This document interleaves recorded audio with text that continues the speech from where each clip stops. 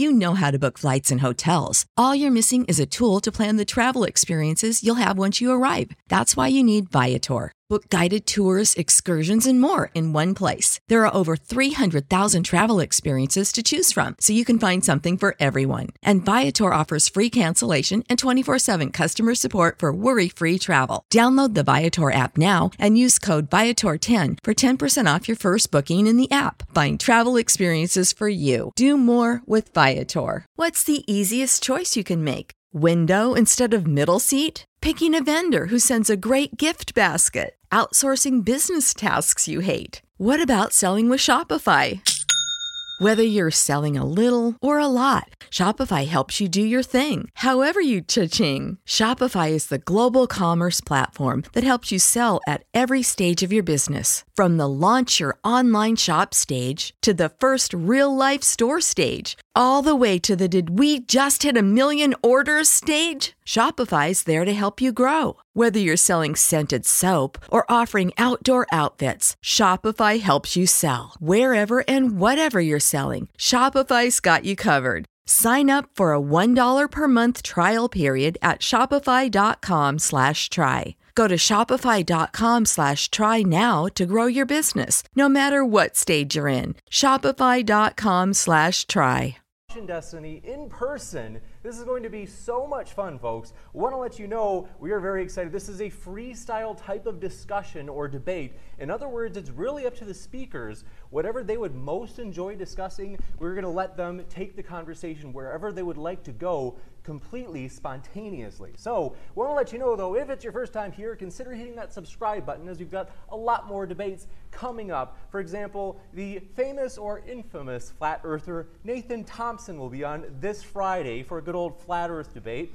But want to let you know, whether you be Republican, Democrat, Christian, atheist, and all the strange creatures in between, we really do hope you feel welcome here. As we are a nonpartisan platform, we have no views, we have no after shows critiquing or claiming one side had victory or loss or anything like that. So, do want to let you know a couple of quick house cleaning things up front. Is months ago, we had discussed with the debaters that both Vosh and Destiny said, hey, that sounds great. 100% of the super chats for this stream will be going to charity.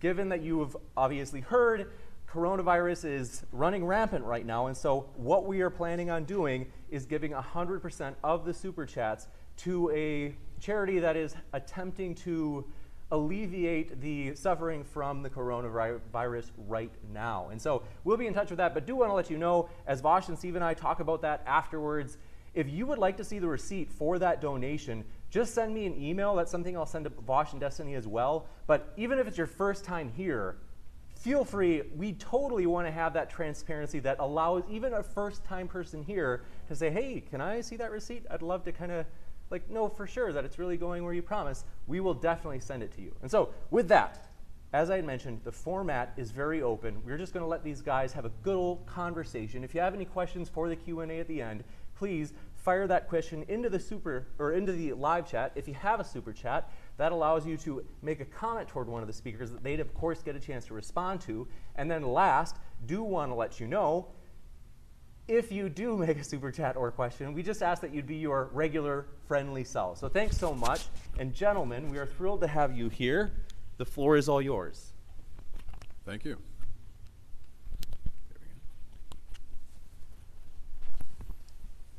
That should sound pretty good. Hey, nice to meet you. Finally in person. After years. Yeah. You look pretty much the same in person. Thanks, you do too. Thank you. I appreciate that. I hope we both look good in our cams. Me too. So coronavirus, obviously, we talked before the stream because we've both been flying recently. This is all CGI. We're not actually next to each other. That would be violating CDC protocol. We've just been composited in from different sets across the state. But how do you feel, I guess more importantly, about the stock market, like red line go down? You've seen the memes, right? Yeah, I mean, that's a very broad question. How do I feel about the stock market? How do I feel about its impacts on everyday Americans or on... Well, broadly, because in the lefty sphere, a lot of people are really happy because the 2008 financial crisis sort of precipitated a bunch of really strong anti-establishment sentiment. concerning, like when the stock markets crash, why does wealth get consolidated with these people and everyone else gets left, out in the street? And a lot of people are excited, I think, for another sort of catalyzing incident. The accelerationist fervor has been kicked back up, and I assume you don't agree with that necessarily. Yeah, I mean, it didn't accelerate us towards much in 2008, so I don't expect it'll accelerate us towards too much right now. When it comes to lefties, I usually don't talk much about finance or the stock market because usually they're utterly clueless regarding most of it. For instance, the $1.5 trillion repo market thing that was going on with the Fed, most people think that's just stimulus. The money printing. So, yeah, I mean, most of it, those conversations are mind-numbingly stupid. I mean, insofar as like the stock market crashing now, I mean, like the ups and downs of the stock market, I don't think affect the average American that much. If you're older, retirement, it can be scary. If you're working and you're looking at your 401k, it can be scary. I know my parents are scared right now, for example. Yeah, the scary thing is going to be downstream of that, like if people start laying off workers or people aren't allowed to go into work, which is what's happening. I think that's the scarier thing for most Americans than, whether or not some numbers on the S&P 500 or the Dow Jones are going up and down. So like I just got an email like an hour ago. Apparently like the state of Ohio is like locking down like a lot of employment or whatever. And then around here in LA, we were just talking about getting food, and a lot of places are closed. Yeah. So, yeah. I don't know how long the country can survive like locking off international travel. This is unprecedented. I mean, this is like in 2 weeks. Like this could end up being one of the most, this could end up being like Depression era. Like relative, I think. Maybe. Maybe that's a little bit alarmist, but I think we're at least verging close with all the shutdowns, the economy, stock market freezes, biggest drop in the history of the. Yeah, well, biggest drop, absolute numbers. I wish I didn't know we were going to talk about this. Percentage-wise, I think. Well, percentage-wise, so I'm pretty sure in the Great Depression, I want to say 25% of the world's GDP was wiped out, and I want to say that in 2007 it was like 1%. So like in terms of like absolute value, yeah, like billions of dollars are being lost, but like the whole world is far more industrialized, is far more established. The economies have a lot more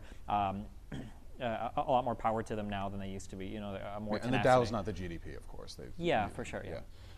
I know a lot of people personally. I'm sure you do as well, who are like terrified right now because a lot of service workers are being laid off. People who work at restaurants, they can't come in. My brother's a chef. He's at home now. Like, what are you going to do? And there are a lot of people. Even Mitt Romney proposed this. The idea of like implementing a temporary UBI. Yeah, cash infusion. Yeah. I for the first time, I'm not a huge Yang fan.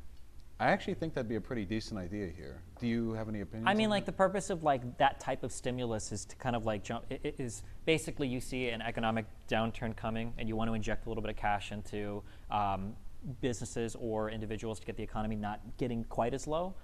I don't see a problem with that. A lot of people most Americans can't afford like $300 emergency or something. Probably something like that without going into debt or something. Yeah. If you can't work, rent, like for a lot of people, that's like, oh God, next month. Like I'm dead if I don't come up with something, Sure.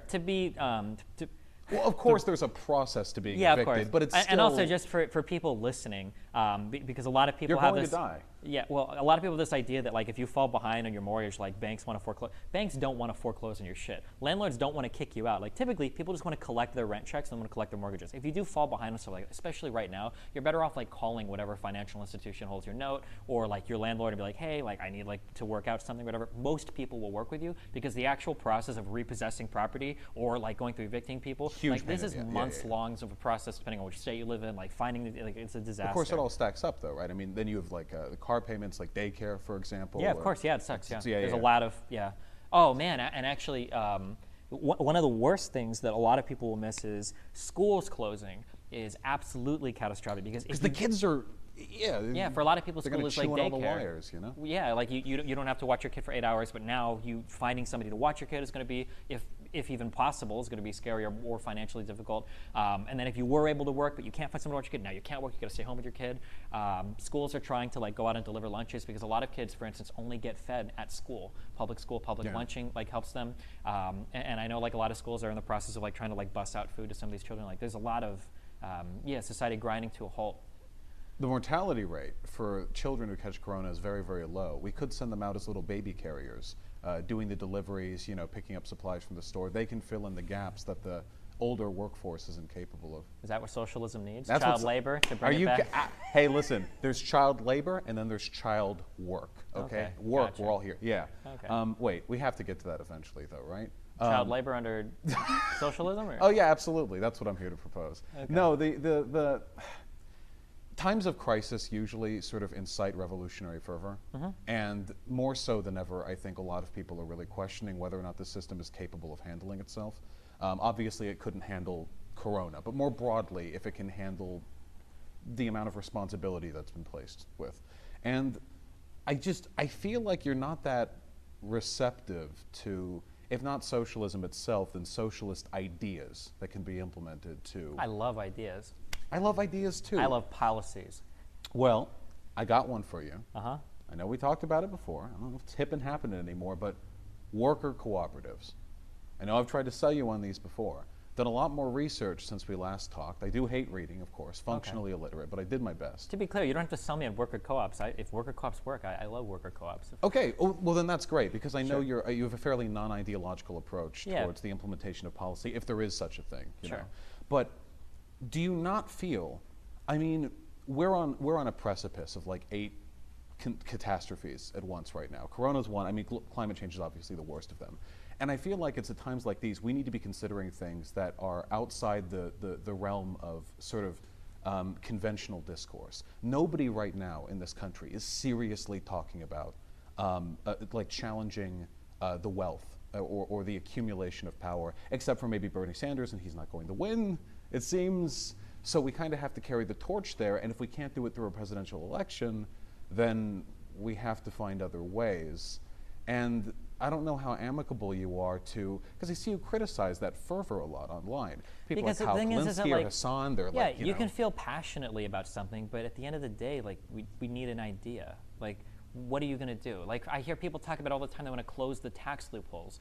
Well, what type of tax loopholes do you want to close? If I buy a van for my business, should I not be allowed to write that off? Should I not be able to carry forward losses into the next year like Amazon does? Like, people always have all these great ideas, like, oh, we need to close the tax loopholes. Which ones? Or, oh, we need to make it so that, I don't know, raise like corporate tax rates, or like it's always just like very vague stuff, and it doesn't really target anything. But nuance never carries a revolution. I mean, you can specify the details in Congress or whatever, but if you're trying to get people active, you can never say, if you look through, CD page 147, Codex 74, you see specifically this needs to be removed. Nobody gets energized by that. It's these big, passionate, not necessarily illogical, but these driven acts of rhetoric, I think, that really inspire change. And that, I think, and one of the problems I have with you, I think, is you're very policy focused. This is called like policy wonk, I think, derivatively, Sure. What's the, it starts with a D? Derision? Yes, that. Okay. With some derision from the left, because these are people who are very like obsessed with the intricacies of policy. I think Nate Silver gets this badge placed on him a lot. But a lot of the really like strong positive change that's been made in this country historically hasn't been built on the basis of sort of the calm proposal of specific changes to a complicated set of laws. It's been about very angry people forcing themselves onto the system until the system buckles and eventually has to kowtow. Suffrage, civil rights movement. And if we tell these people, like, hey man, what policies exactly are you looking to remove? And this is kind of like one of my big criticisms of democracy. I thought you were going to say criticism of socialism, so, like, but okay. My problem is that, like, suffrage and slavery are pretty easy, like, problems and solutions. Women should probably be able to vote. Black people should probably have all the rights afforded to them as white people. When we talk about, like, the financial structure of the United States and like what is an appropriate form of taxation, how do we do all of these stuff, these are really, really hard questions. I'm all in favor of like riling people up and getting them, because I agree, because like sitting here and talking about like, oh, well, we need $4.7 trillion to fund the Medicaid expansion, blah, blah, that's really boring, sure. Yeah. I guess what I'm uncomfortable with when it comes to the left a lot is like the demonization of wealthy people. And that's something that makes me a little bit uncomfortable. One, because it's kind of silly. Like if you were to rob the wealth of every single billionaire in this country, you fund the government for like, I think a couple weeks. So it's not even like they necessarily have that wealth unilaterally to just like carry everything. And then two, this obsession with like hating certain groups of people in order to build a movement, like I'm against that like in all areas of my life. You know, whether it's people that play PC games shitting on people that play PS4 games, or whether it's on, you know, like people that, you know, like a certain sport shitting on other people like a certain sport, or for politics, you know, whether it's like, well, we, you know, I hate billionaires, you know, all these billionaires need to go, and it's like, okay, well, like, where does that get us at the end of the day? Like, let's talk about the programs we want to fund, let's talk about what we have to do, and then if, you know, if we have to like tax the fuck out of some billionaires to get there, yeah, let's do it, that's great, I'm okay with that.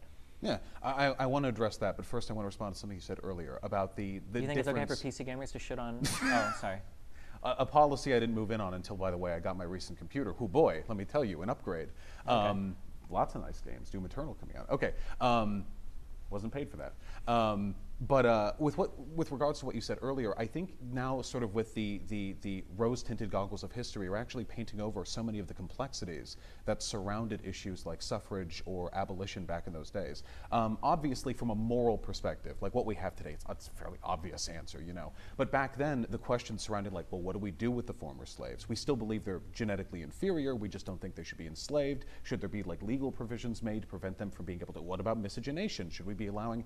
And there were a lot of, and at the time, very nuanced arguments going back and forth between abolitionists and non-abolitionists. And at the end of the day, it took, you know, gunpowder and iron to end up resolving the difference. Likewise with suffrage, and likewise with the civil rights movement. In hindsight, these feel like, I suppose, fairly obvious moral answers, but I feel like one day, maybe 1,000 years in the future, everything goes right, we can look back in this and think like, maybe a system that politically and economically privileges an incredibly small group of people with a different set of class interests from the rest of the people wasn't the best way to ensure maximum happiness for everyone.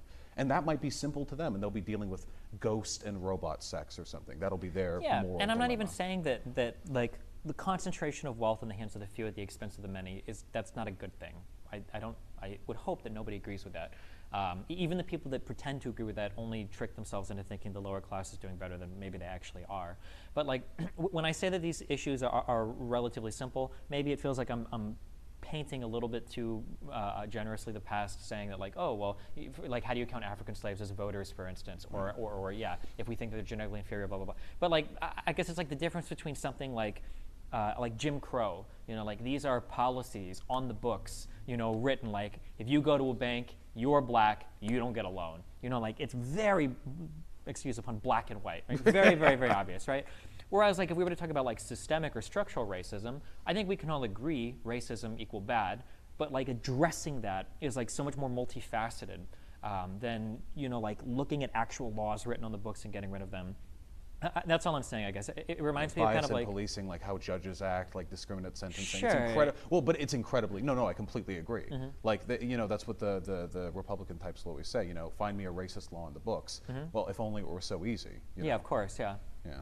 And then, like, I guess it reminds me a lot of, like, Brexit, for instance. Like, should the UK leave the European Union? That's a pretty easy yes or no, but what does that actually look like? And people found, well, holy shit, that's actually way more complicated than I thought it was going to be. And there's so much more going on. And Cameron and everybody was, like, bounced out of there, and they're like, all right, good luck, figure it out.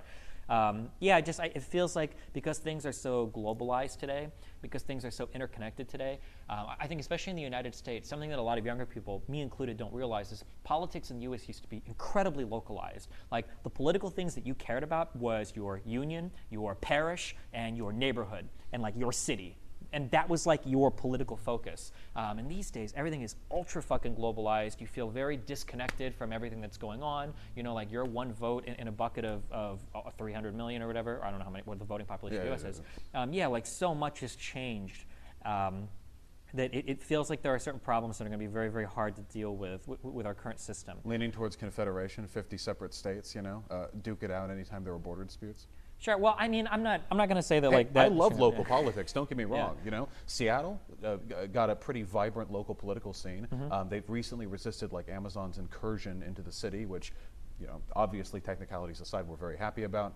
And I think that from an alienation level, people tend to be happier when they can directly relate to the effects of policy. Yeah, you show up at a town hall meeting, and you're talking about stuff that's passing like your neighborhood, and there's your officials that are writing and voting on the legislation. Feels a lot better than just watching it on CNN or Fox News. You can throw a shoe at them. You might get a night in the slammer. You know, if you try to show through the president, it's much harder. Sure. and I respect the nuance of many of these discussions. I try because I have an audience now too, and I try to be responsible. I think because I do agree sometimes the revolutionary fervor moves in a direction that I don't think is sustainable. Like for example, you said like hating billionaires and stuff. Now, I'll be candid with my personal beliefs. I do generally believe that most of the extremely wealthy people in this country and most of the higher level politicians are disgusting sociopaths. I do believe that. But I do agree with you in that the formation of political movements on spite is incredibly destructive. This is one of the reasons why there have been so many co-opted left-leaning revolutions over the past century that ended up turning into, kill a third of the population, everyone with glasses, with Pol Pot, for example. Now, that's not exactly an enviable or replicable example, but I do think that turning spite into a political force is dangerous. But at the same time, what do you do if the politics of a system are so entrenched that it is not possible to move within that system through sort of the grounds of civil policy discussion and address it? Certainly not in time. I mean, we were up against the wall with climate change a while ago, and what's been done to challenge the power that coal and oil lobbies have over government? I mean, with Citizens United, it's gotten worse, if anything. I don't know if my views on this have changed so much over time. I don't know if I buy, when it comes to climate change, I don't know if people are actually really ready to do something about it. Because I don't know if the solution to climate change is legislation in Congress so much as all of us have to collectively come together and start to make sacrifices to do it. And I don't know if the average person is on board with that. This might be something where we split. This is an argument I get into with a lot of people that say well, co-ops would help climate change because the oil workers could blah, blah, blah. I know that argument. But I don't know if that's actually true. If there are people that enjoy working, the problem with climate change is twofold. One is that the damaging effects happen over a long period of time, which intrinsically we're not wired to deal with very well. We have to learn how to deal with delayed gratification. That's one. And then two, the effects of climate change aren't localized. So I can drive my car around a pool I want, but it's not like those fumes are in my house at the end of the night. More or less the air here, doesn't smell horribly smoggy and polluted. Maybe somebody from New Zealand or somebody will contest that. But I don't think it smells like I'm in a garage or whatever. And neither of these two things are, those two huge drawbacks really hamper our ability to do anything about climate change. I don't think socialists could deal with it any better than capitalists could, any better than a green movement could. It's just really hard to get people really riled up until you literally have countries on fire and falling apart. Right. And even then, Australia still, the prime minister wasn't willing to, we get forest fires all the time. Yeah. Or brush fires, sorry. Yeah, brush fires. The hell state, by the way, or hell country, Australia, 98 degrees, just year-round, perpetually. I can't imagine living over there right now. My God. That these people contend with their politicians is a miracle to me. I worry, though, that you're naturalizing how slovenly, how disinterested the population is. It's been the argument of people like academics like Noam Chomsky, I know I bring him up a lot, but in his work, Manufacturing Consent, it's this big sort of thesis on the many ways in which the power structures in our society move people's opinions within like herding cattle into an acceptable range. And I do feel as though the alienation people experience, or the distance people feel from their voting consequences, I know you've complained about that before, where people just cast a vote and they don't even think, especially with foreign policy or environmental issues. I think that many of these sort of negative components to our democracy are a product of deliberate, or if not deliberate, at the very least manufactured efforts on the part of people who control our society. The news has always been biased. I don't think it's ever been this bad, for example.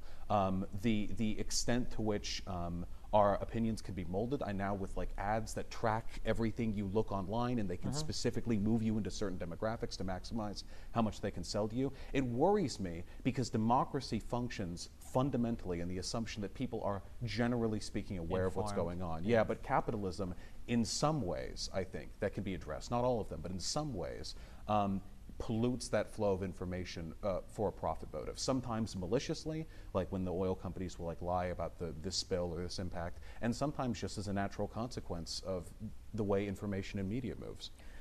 So we can talk for hours about, I guess, the extent to which media influences people versus people influence media. To bring it back to an effective political area, one thing that I would like to see I'll say the progressive movement in the United States do. So this isn't like the revolutionaries, but like the people that are still pretty far left. The two things that I would like to see is, one, pick like a couple issues and like go hard on that. I feel like having somebody like Bernie Sanders, who wants to do nationwide rent control, Medicare for all, Green New Deal, federal jobs guarantee, like when you're trying to do every single thing, I feel like maybe it would be better, I'm going to say this horrible, horrible word, compromise on like a couple of things, and then just like your stake in the ground is like Medicare for all, that's a deal break. This has to be it. That's it. This is the one thing that we're pushing hard on everything else. You want to keep guns? Okay, fine, whatever. You want to keep Hispanic people from immigrating here? Okay, fine, whatever. But Medicare for all, that's the thing we're going to do, God damn it. That one thing. I'll give them guns. Sure. Focusing in on like one or two strong political positions and like really driving that, I feel like would be more successful than the overall revolutionary approach. And then two, the fervor and the rabid support for people like Bernie Sanders, I think is awesome. That's great. Whether Bernie wins or loses, his fan base is absolutely loyal, ride or die, which is good. That's an incredibly positive thing. But like focusing that energy into positivity, or at least directing the negativity away from people that are kind of your allies, I think is the second thing I would like to see. Like if you're a huge Bernie Sanders supporter, that's awesome. And if you take all that fucking hatred you have for Bernie not making it and all the establishment, blah, blah, blah, and you turn it on the Republicans, that's great. But when we start saying things like Pelosi or Pete Buttigieg are fascists, or that Obama was like a neoliberal fascist shill or whatever, it's like, damn, well now like the political effectiveness of your movement is completely evaporated into nothing. Like whatever you wanted to do or achieve is gone because Bernie Sanders was gone. And maybe you shift Biden to the left a little bit on a few things. I don't even know how much is attributed to Bernie there versus just like the general Democratic sentiment. It's impossible to know. Yeah. Those would be the two things. So like staking out like one or two big policy points that you want to do, and then like at least directing your vitriol away from people that are your allies that could be working with you. I mean, that's the issue, though. You've heard, I assume, lefties say that Democrats are controlled opposition. Everyone is controlled opposition depending on who you are. Of course, yeah. How high up the strings go. Sure. You've got the Jews, and then you have Kellogg's cereal controlling the real. I've heard Republicans say even Ben Shapiro, or not Republicans, but like alt-righters will say like Ben Shapiro is controlled opposition, or certain people are controlled. Yeah, Richard Spencer is controlled opposition. Ben and Netanyahu are together. Everyone is controlled opposition if they don't represent everything perfectly. Yeah. Controlled opposition is a conspiratorial term. I don't generally like using it, but there's a sentiment behind it that I can get behind. And the concern, and this is historically verifiable, is that what we need is serious change. There are people in this country I think are suffering past an acceptable extent. There will never be perfect equality or perfect economic justice, but at this time, such an egregious amount of wealth is diverted. I mean, God, the Panama Papers, nothing even came of that. But we know the system fundamentally is broken. Healthcare, education failing, politicians not really, the bills that get passed don't tend to represent the popularity of those bills with the average person, but the wealthy people, they get a pretty consistent, positive curve. There are so many problems. And all of the progressives in this country, or the lefties, we get really fired up, we get really revolutionary, and then somebody like Barack Obama comes around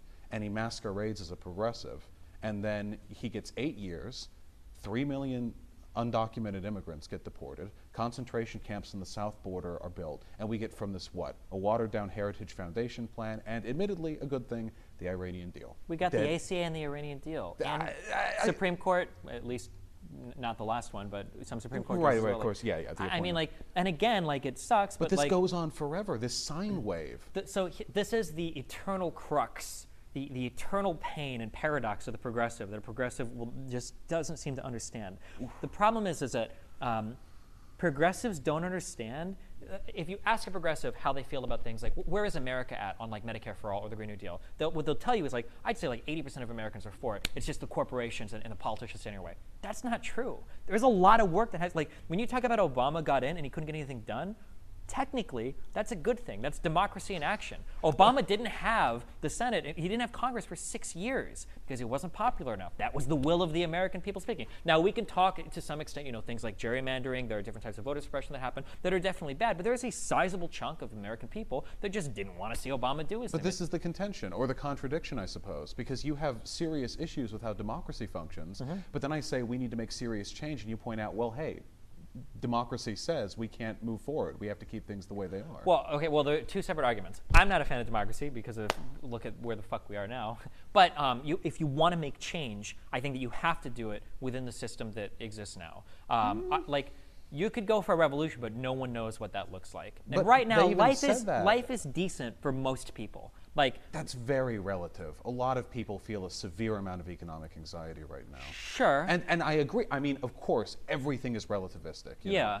But at the same time, and it's difficult to make assessments like how much are you maximizing well-being compared to the total potential limit of your Sure, society? and I'm not even It's going through impossible to some weird say. utilitarian calculus, but like if you read, I can't even remember any, like the English books we read after the Great Depression or whatever, like we didn't hit that after 2007. Like it No. didn't sink to that level where people are like killing themselves over like a slice of bread underneath some train tracks while That's they're a trying to low bar to set. Of no? course it is. I'm just saying that like it's important to recognize that we have made some progress, that things that Obama did were transcendent. The idea that America had any type of healthcare, anything passed, was unbelievable. The ACA sucks compared to what it could have been, but it was a massive leap forward compared to where we were. And the Iranian deal could have sent a new benchmark in terms of American foreign policy, like an approach to the Middle East that doesn't involve us like fighting with all the Shia people. Like that would have been amazing. That would have been so cool to see that type of relationship with Iran, a country that, for good reason, has very tepid relations with the United States. I won't criticize the Iranian deal. I mean, it's funny. The Sure. one thing that he did that I am unequivocally,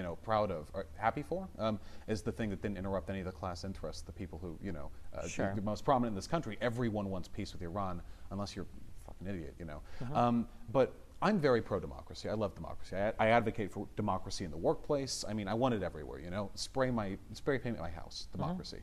But the issue is, I don't think democracy is really a measurement of what the people want. What the people want is ephemeral and changes depending on the influences they're subjected to. Sure. Back in the days of the Civil Rights Movement, most people had a very unfavorable opinion of Dr. Martin Luther King Jr. Back in the days of abolition, most Americans, Lincoln had to Shanghai American support into engaging in the war, and it was only sort of because of a legal technicality that they were even able to muster the forces necessary to really bring abolition about. And when we see all of this at those times, all of the good things that happened would have been considered, I think, by people in positions such as yours, very progressive-minded people who are concerned about adhering to sort of the acceptable limits of political movement, to be impossible, or at the very least inadvisable. Sure. So, and the past, I just want to conclude. The past century, ever since the Great Depression and the New Deal, has been a slow process of erosion of, not for all, of course, gay rights, great, fantastic, we move forward in some respects, but in a lot of ways, particularly economic, we have made little or negative progress with rights and unions being eroded, regulations being rolled back, tax brackets being flattened, and in some ways, things have arguably gotten worse. I mean, there are people who have made the argument, for example, that post-Jim Crow, the effects of the war on drugs have actually had a proportionally greater negative impact on the black community than Sure. Or you look at the actual 2007, the amount of wealth that was wiped out that largely was restored to a lot of families, didn't get restored with a lot of African American families that were. Sure. Sure. And when you look at this, like God, we get minor benefits and then they get rolled back, and minor benefits and rolled back, and everything we do in this country, every good thing, eventually gets kicked back by corporate power or the people who represent it. And at some point, you have to think maybe we get rid of the antagonist. Maybe we work a little bit outside the system, gainfully, hopefully, or we incite people to do so in the hopes that this cycle, this perpetual cycle of misery, can be overturned and we can actually make real progress. And then we see where the policies lie. Yeah, I guess so. To be clear, when I'm critical of some people, I'm critical of people thinking that there is a one-way approach to figuring out every problem, but rather I would look at politics isn't hammer versus hammer and then who can hit the hardest is the winner. Rather, the political landscape has room for all sorts of different types of actors.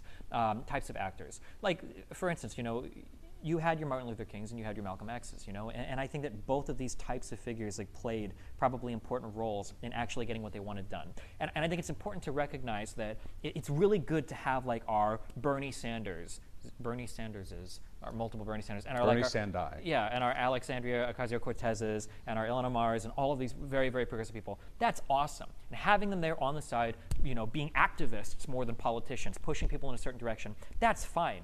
But at the end of the day, as much as it pains me to say it, people like the Pelosi's and the Hillary Clintons and the Obamas, these are the people that are pushing through some of that change. Like these activists on the side, and I say on the side, I don't mean that in a negative way, have a very real goal, which is to like shape and shift the American population's opinion regarding certain, I wouldn't even say policies, certain ideas. But at the end of the day, you need a politically effective machine that can start moving those ideas through office. And I think that it's important to recognize that there is value in both of those things. Too quickly, it seems like people are very quick on both sides, really, on the activist side to say, I hate politicians. You know, if Obama was a man, he would have just executive actioned every fucking possible piece of legislation and abolished Congress and blah, blah, blah. Yeah, I mean, like, you have those people. And then you also have the people that are like, you know, hey, Bernie Sanders is a worthless fuck. All of these progressives need to just go away. You guys need to get out of here. I hate all of you, blah, blah, blah, blah, blah. Without recognizing that, well, there's probably a reason why people like even Hillary Clinton supported a 15 an hour minimum wage, nationally speaking.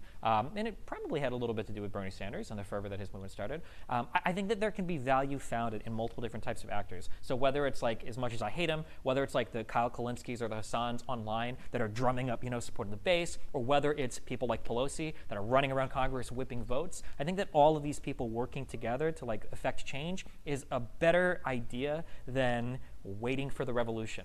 No, this I agree with. I can absolutely get behind this because, of course, back at the turn of the century, you know, during the Gilded Age, a lot of the labor movements that we saw ended up, you know, we get the 40-hour work week and the weekends and no child labor, and a lot of this was pushed for by people who I suppose would have been me 100 years ago, you know. But the actual changes were hammered out, you know, cross the T's, dot the I's, by politicians and by the people who try to channel that energy into the political space. And I agree there's a need for these two things. I don't think we should have like a revolution every time like a fishing trade deal needs to be renegotiated with Mexico, you know, in the Gulf. I think it's very, very important to recognize that sometimes there have to be capitulations made. The question is, what do you do if they're not coming fast enough?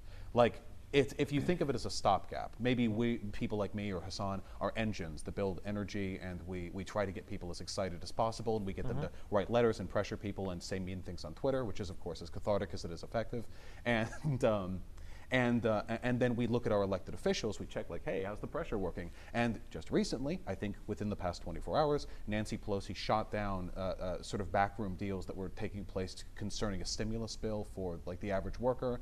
Barack Obama didn't push back in the Republicans like anywhere near hard enough. He allowed that Supreme Court seat to go to a Republican pick because he wasn't willing to fight the fight. Well, he couldn't do anything. Well, I have had talks. I have looked at things. It seems like there were legal precedents for doing something if the Senate refuses to do its job.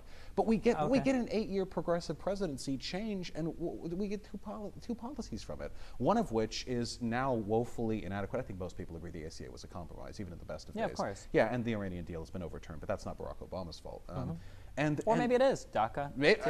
The thing is that Obama, it's funny because people are always like, we need a stronger president to just get out and do these things. And to some extent, Obama did. That's where we got DACA from. Congress couldn't move on it. Well, now I'm going to do it via executive action. Yeah, but now we see the problem with stuff like that is, well, as soon as the next guy comes in, now it's gone by executive action. Right, but exactly. All the changes are temporal. That's why I always told the people who listen to me, you know, Bernie Sanders gets in office. Do you think that fixes anything? The fight, I mean, that's where the real frustration. Fight is beginning there. Yeah, exactly. Like, if you think it was fun, like listening to him, the epically own people on Twitter, God, imagine him like arguing to get like bills passed through McConnell. It's nightmarish, you know. We'll all and the Democrats wouldn't even have the Senate, so that would be a monumental. I mean, there are ways to do it, but the political pressure required for that, because it's like you're always fighting like sword and shield, like you're fighting battles, you know, on your more extreme ends to get legislation passed, but you also have to protect your moderate districts. That was the blue wave, you know, was getting all of those moderates out to vote and flip those districts blue. And we are, and this is interminable. There's no way through this, not through the system as it exists now, but there is an outside pressure that is affecting all of this, and it disproportionately negatively affects us, the pressure of capital. And that is to say, more broadly, if I may, that if we look generally speaking, who passes legislation that favors business interests, Trump with his tax cuts, who maneuvers the political discourse in this country in such a way as to be favorable to those who already have power, this is obviously more of a Republican thing. But even the Democrats kowtow to a lot of these policies. And this is an outside pressure that makes it very difficult, even for us to work within the civil means of democratic legislator. I dream of a world where I can have arguments with policy wonks over the nuances of some stimulus bill or whatever, but I'm doing so in a world where there's not an incredibly powerful collective entity weighing their thumb on the scale more heavily than the collective voter population. Yeah, this is, I guess, this brings us back to a fundamental disagreement. I think that your economic system is a vehicle for whatever your particular population believes. I think that a socialist system could be just as racist and corrupt as a capitalist system. I mean, like, if we go back and we look at this country in the in the 40s, 50s, 60s, 70s, but through the Jim Crow era, there were times where the only reason black people could even get into certain neighborhoods is because a real estate broker saw an opportunity to like break a block, to do like blockbusting, where they would go in and they would find a white family and offer them twice as much money for their house to get them to move out, because otherwise white people wouldn't sell to black people ever. This was like the only way that black people could actually start to get some forms of real estate. And you look at some of the ways that unions worked in the Jim Crow era, even when federally we start to legislate like, hey guys, no more discrimination, a lot of these unions fought tooth and nail to hold on to the structures that they had set up. I know I'm more familiar with Boston than anything else, or not Boston, I'm sorry, Baltimore than anything else, but in Baltimore, a lot of these unions had like all of these seniority systems where even when federally we got rid of a lot of the types of discrimination that existed, because of the way the seniority system was set up, there was no way that black people were ever going to get into any of these other jobs because white people held them for longer. And as soon as black people started to protest to get into, a lot of these people in the unions just went on strike. And I mean, I see, and these were like strong unions at the time, like United Auto Workers, like Steel Workers. These were really powerful unions. The idea that just like collectivizing and hoping that fixes racism or any of these structural or systemic problems. I mean, I've seen it happen in, yeah, go ahead. I just want to say, I'm not a... Or wait, real quick. I've seen it happen in these more socialized systems. I just don't believe it's going to magically disappear if you change your system of economics. Yeah, I'm not a class reductionist. I don't believe that socialism can fix all of our social woes. Racism, for example. There are a lot of people who claimed, for example, that the Soviet Union abolished racism or whatever, when in fact, though they were better in black-white relations than the United States was, that's because they didn't have a black-white issue in the USSR. They had like 7 black people. They had their own. They had their own racial groups that they were also. Yeah, we just call them all white people, but to them, it was very serious to them. So I'm not under the impression that, though I guess the USSR did make advances with women that were pretty serious, but whatever. The point that I'm making, though, is that I don't believe that ultimately all economic systems are an equal representation of the will of the people, so to speak. I mean, we know, for example, that when it comes to maximizing, utility and human happiness, feudalism is an infinitely worse system than a capitalist democracy, like a liberal, the systems we have today. Because back then they had no means through which to express their will, and it was just the powerful keeping their boot on them, and blah blah. And obviously things are better today, but one of the reasons that things were able to get better was because with the advent of public education and a shift in the public discourse, people began to think of themselves in different ways, such as to build a civil society. Back in the days of feudalism, I'm sure every serf hated their lord to some extent, or maybe not, but I imagine it was pretty widespread. But in terms of the collective language and understanding, human egalitarianism, representative democracy, this language didn't exist to them. They literally were philosophically not relevant at the time. And today, I think, we see a similar problem where we have the outcomes of alienation and of the distancing between the process of electing a representative and how that process is actually delegated and who is sort of supporting campaigns behind the scenes, that it's difficult for people to genuinely actually act in their class interest. This is what, what's it called? I'm sure you know the term as well as I do. Class something. Class, I'm pushing for it. Class consciousness. Oh, okay. Right, that's what class consciousness is all about. It's the belief that through the system as it exists, people's actual, not will, because that's the will of the people is a fascist sort of sentiment, but the interests of the people are being suppressed. I don't believe every problem can be fixed. I do believe, through socialism, I do believe many problems stem through an unhealthy relationship between the capital owners and the politicians in this country, and that there is no way to split them up without severe action being taken. They're behind many bad things that have taken place. We don't need to get into specifics, I suppose, over the past century, both domestically and foreign. And I don't know, we're never gonna legislate these people out. We're ticking down when it comes to certain catastrophes. I don't know if we can wait around until, Miami is up ankle deep, oh, hey, maybe we should stop letting oil companies, roll hundreds of millions of positive coverage for the candidates who will pass bills in their favor. I don't think we have that kind of time. I think the urgency is needed. And if the people who are pushing through the bills, Pelosi, Obama, whatever, Pete Buttigieg, are stopgapping too hard, if they're not letting change happen at an acceptable pace, I think it's the obligation of people like me to say, we have to circumvent. We have to move around this wall. I guess I just don't know if I believe. Sorry, that was a lot. I apologize. Sure, yeah. I don't know if I believe that the interests of billionaires is so fundamentally different than the interests of working class people. When it comes to things like tax policy, sure. But when it comes to things like global warming, I don't think a lot of billionaires are legitimately thinking like, well, if half the planet floods, I'll probably just go move somewhere and be chill. I'm pretty sure most people are opposed to these types of if we focus specifically on climate change, like even ExxonMobil, I think for the past decade, has had a neutral stance on climate change where they got rid of their, oh, well, it probably doesn't happen. The problem is that people have vested interests in the areas that they're a part of, and they'll represent those interests. So if you have a lot of money that's tied up in fossil fuels, you're more likely to represent fossil fuels. But that's as true for the business owner, it seems, almost as much as the workers themselves. How many, just here in LA, for people that live here, I think we're ready to flip the switch on the cheapest solar farm in the world. And we can't do it because the fossil fuel unions here are protesting because they don't want to lose their jobs. I'm just not sure if I totally buy into this idea that flipping the switch to another economic system would even start to address any of these problems. We talk about alienization from labor and whatnot, or alienation from society in general. A lot of this can go back to the impacts of technology or industrialization on people. The idea that we drive 20 minutes to go to a job rather than having things more locally set up. You could plan cities in entirely different ways, but we don't because we travel so far to work. The impacts of the internet, social media and everything on children going through school has had, I'm pretty sure it's universally seen as a horrendous negative that kids are on Facebook and everything. The lack of localization in politics, the fact that nobody cares anymore and they just watch the national news and they're not invested in their own local scene. I don't know how many of these things necessarily just go away because we change the particular type of economic organization we have. Maybe it can start to address some things, but I think that you have more or less all the same problems and you still have to find other tools to deal with it. When we spoke about lobbying last time, for instance, should lobbying be made illegal? Well, nobody thinks lobbying should be illegal. Every company should have a chance to make its case to a legislative body or to the public. But I wouldn't expect a coalition of workers that represents fossil fuels to be any more honest about their jobs than a capital owner for fossil fuels. Just because that's where their interests lie. I think you need another tool. In both socialism or capitalism, you would need some sort of third-party body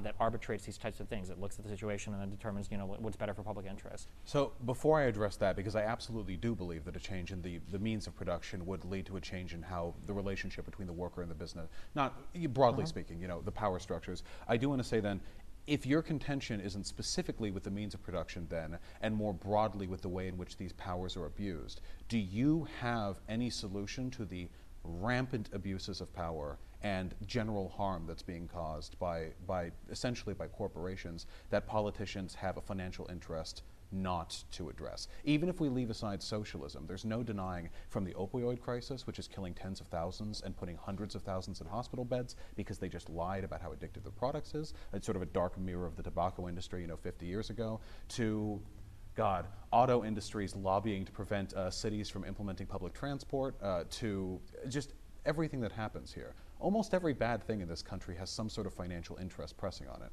What do you suggest be done about that? Especially, we're running out of time. Yeah, it's funny that you bring up because taxi drivers that are unionized also champion against Uber and Lyft and whatnot coming in as well. So both sides do it. It just depends on what this particular issue looks like. In terms of what can be done, I firmly believe, as much as some people hate me saying it, we, at a surface level at the very least, we definitely live in a democracy. If we wanted to tomorrow, we could vote out every single congressperson. Nothing can stop you. There's gerrymandering, whatever. If we really wanted to do it, we could do it. So we have to ask a little bit of a deeper question. Well, why do people vote, as you would say, against their class consciousness or against their class interests? Why are they not able to vote in line with that? I think that the two major issues, these are one and the same that I have a problem with, is one is media, and then two is technology united with media. So for the first thing, for media, I don't think it's good that our mainstream media stations are relatively partisan. I don't know if it's good that If you're a left person, you can turn on CNN. If you're a right person, you turn on Fox News. That type of divide just increases partisanship and probably drives people away from figuring out what's actually happening, because you're more likely to listen to your version of the alternative facts. I think that's a huge problem. And then a second huge problem is with the advent of alternative media, the unionization of the profit motive with technology has created something wholly evil on the internet. You talked about it earlier, the idea that I can hone in, I can craft this perfect profile of you to figure out what types of videos you want to watch, and I can send you down the deepest, darkest rabbit hole I can so that you're watching fucking 50 million videos. I hope you like Alex Jones. Yeah. If I watch, click the Destiny video where he mentions Ben Shapiro. Well, here's Joe Rogan, here's Jordan Peterson, here's Alex Jones, here's Ben Shapiro, like every, right-leaning and then alt-right-leaning eventually person. Yeah, I think that those two things are huge problems that need to be addressed. I think that there has to be some form of government intervention when it comes to informing the public of what's going on. I don't think that what we have right now works. Whatever I would suggest as an alternative to it would be something that would make me uncomfortable, because it would require a dramatic intervention of government into that industry, which leaves itself susceptible to all the problems of government, for instance, Donald Trump being president. But I would be willing to take that over what exists now, which I think is leading us down a pathway to destruction. I certainly agree that these are serious problems that need to be addressed. I just wonder if we're pulling back the focus a little bit too far when it comes to, for example, the way media influences people, partisanship and what have you.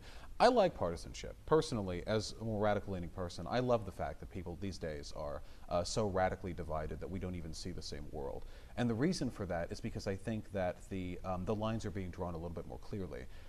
Now that things are more partisan, it's more easy to see who or what the beliefs of people who are just cucks to the establishment really are. If you take your average Trump supporter, for example, and pardon me for being partisan, but these people are insane, in my personal humble opinion, and much of that insanity comes from them replicating rhetoric that has been digested and fed to them by, like you said, Fox News, for example. Fox News just obliterates people, from the jaw up. If you watch it too much, it's boomer side, really. And when we look at people who have been subjected to that degree of sort of media, synthesis, brainwash, whatever term you want. It's very loaded, but we're all subject to brainwashing. Anyone who watches me will have a certain opinion. You, that's just how we work. My community spawned from yours. God knows there's been influences with regard to that. That's just how human beings get their information and try to parse it. But if you look at the kinds of things people who succumb to that process believe, to varying extents, these, I think, extend beyond the reach of partisan media. I think this extends well beyond that point. I think it extends to a point now where, I think the easiest example of this is the fact that even comparatively left-leaning news channels like MSNBC and CNN have in some, I suppose this is maybe contentious to you, but I would say that their reporters have demonstrated in some instances a clear bias against Bernie Sanders and some of his ideas. I'm not claiming that makes the election results illegitimate, but it means that even within the purview of left-leaning you really think comparing media. Bernie Sanders to a Nazi invasion is evidence of bias in some people? Listen, hey, all I'm saying is we're keeping Central Park fired up, okay, in case he decides to come out of retirement. Sure. In Minecraft. But it's difficult because even in these spaces, there's no room for this discourse. The Overton window is kept relatively contained when it comes to certain economic issues. On social issues, on Fox News, you can call Mexican subhuman, get a deal for it.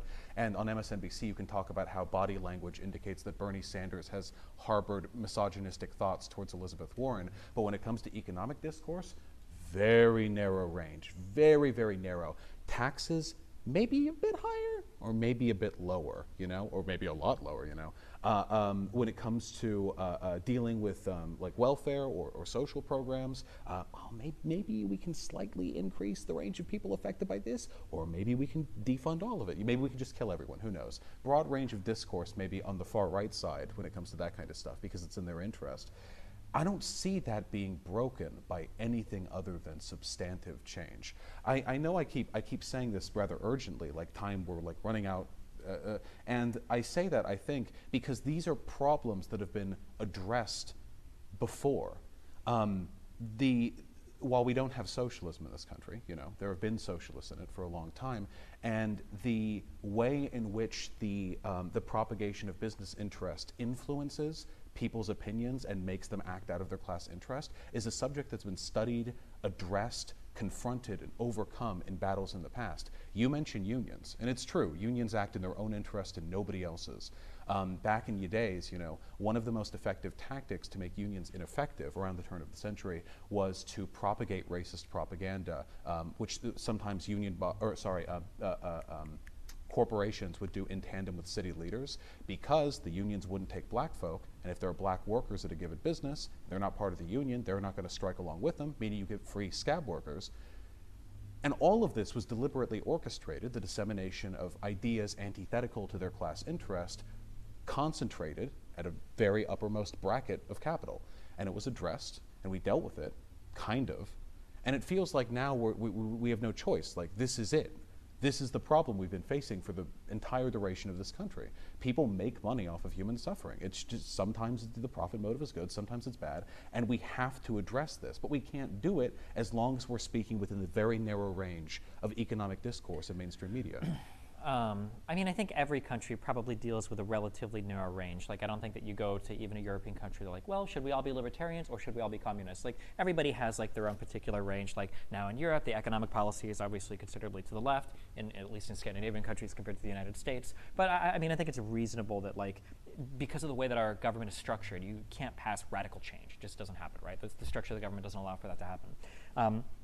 Going back to one of the first things you brought up, something that I actually fundamentally disagree with. I don't actually think there's that much difference between, like, if anything, between like a Trump supporter and a Bernie Sanders supporter. I think that on a fundamental level, I think that most people are about the same.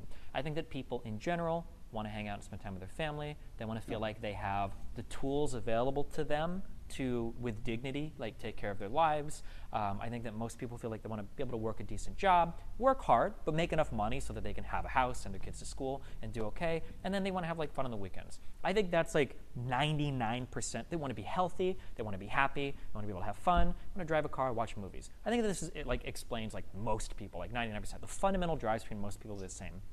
Now, how that ends up playing out, I mean, depends on the intersection of so many different things. It could be your faith, your religion, your geographical area, the history that you might have with certain politicians based on where you're at. I mean, where your political interests ultimately align is a very complicated question. But I do disagree with that idea that fundamentally a Trump voter is like a different type of person than like a Bernie Sanders supporter. And if anything, I think it's kind of ironic is that some of this bend towards this, I was going to say alternative right, not like alt-right, but like whatever you would call Trump, because he's not really a neocon, he's not a neoconservative. Like a populist. Yeah, right. This populist bend has shown us that actually kind of is some similarity between people on the right and people on the left.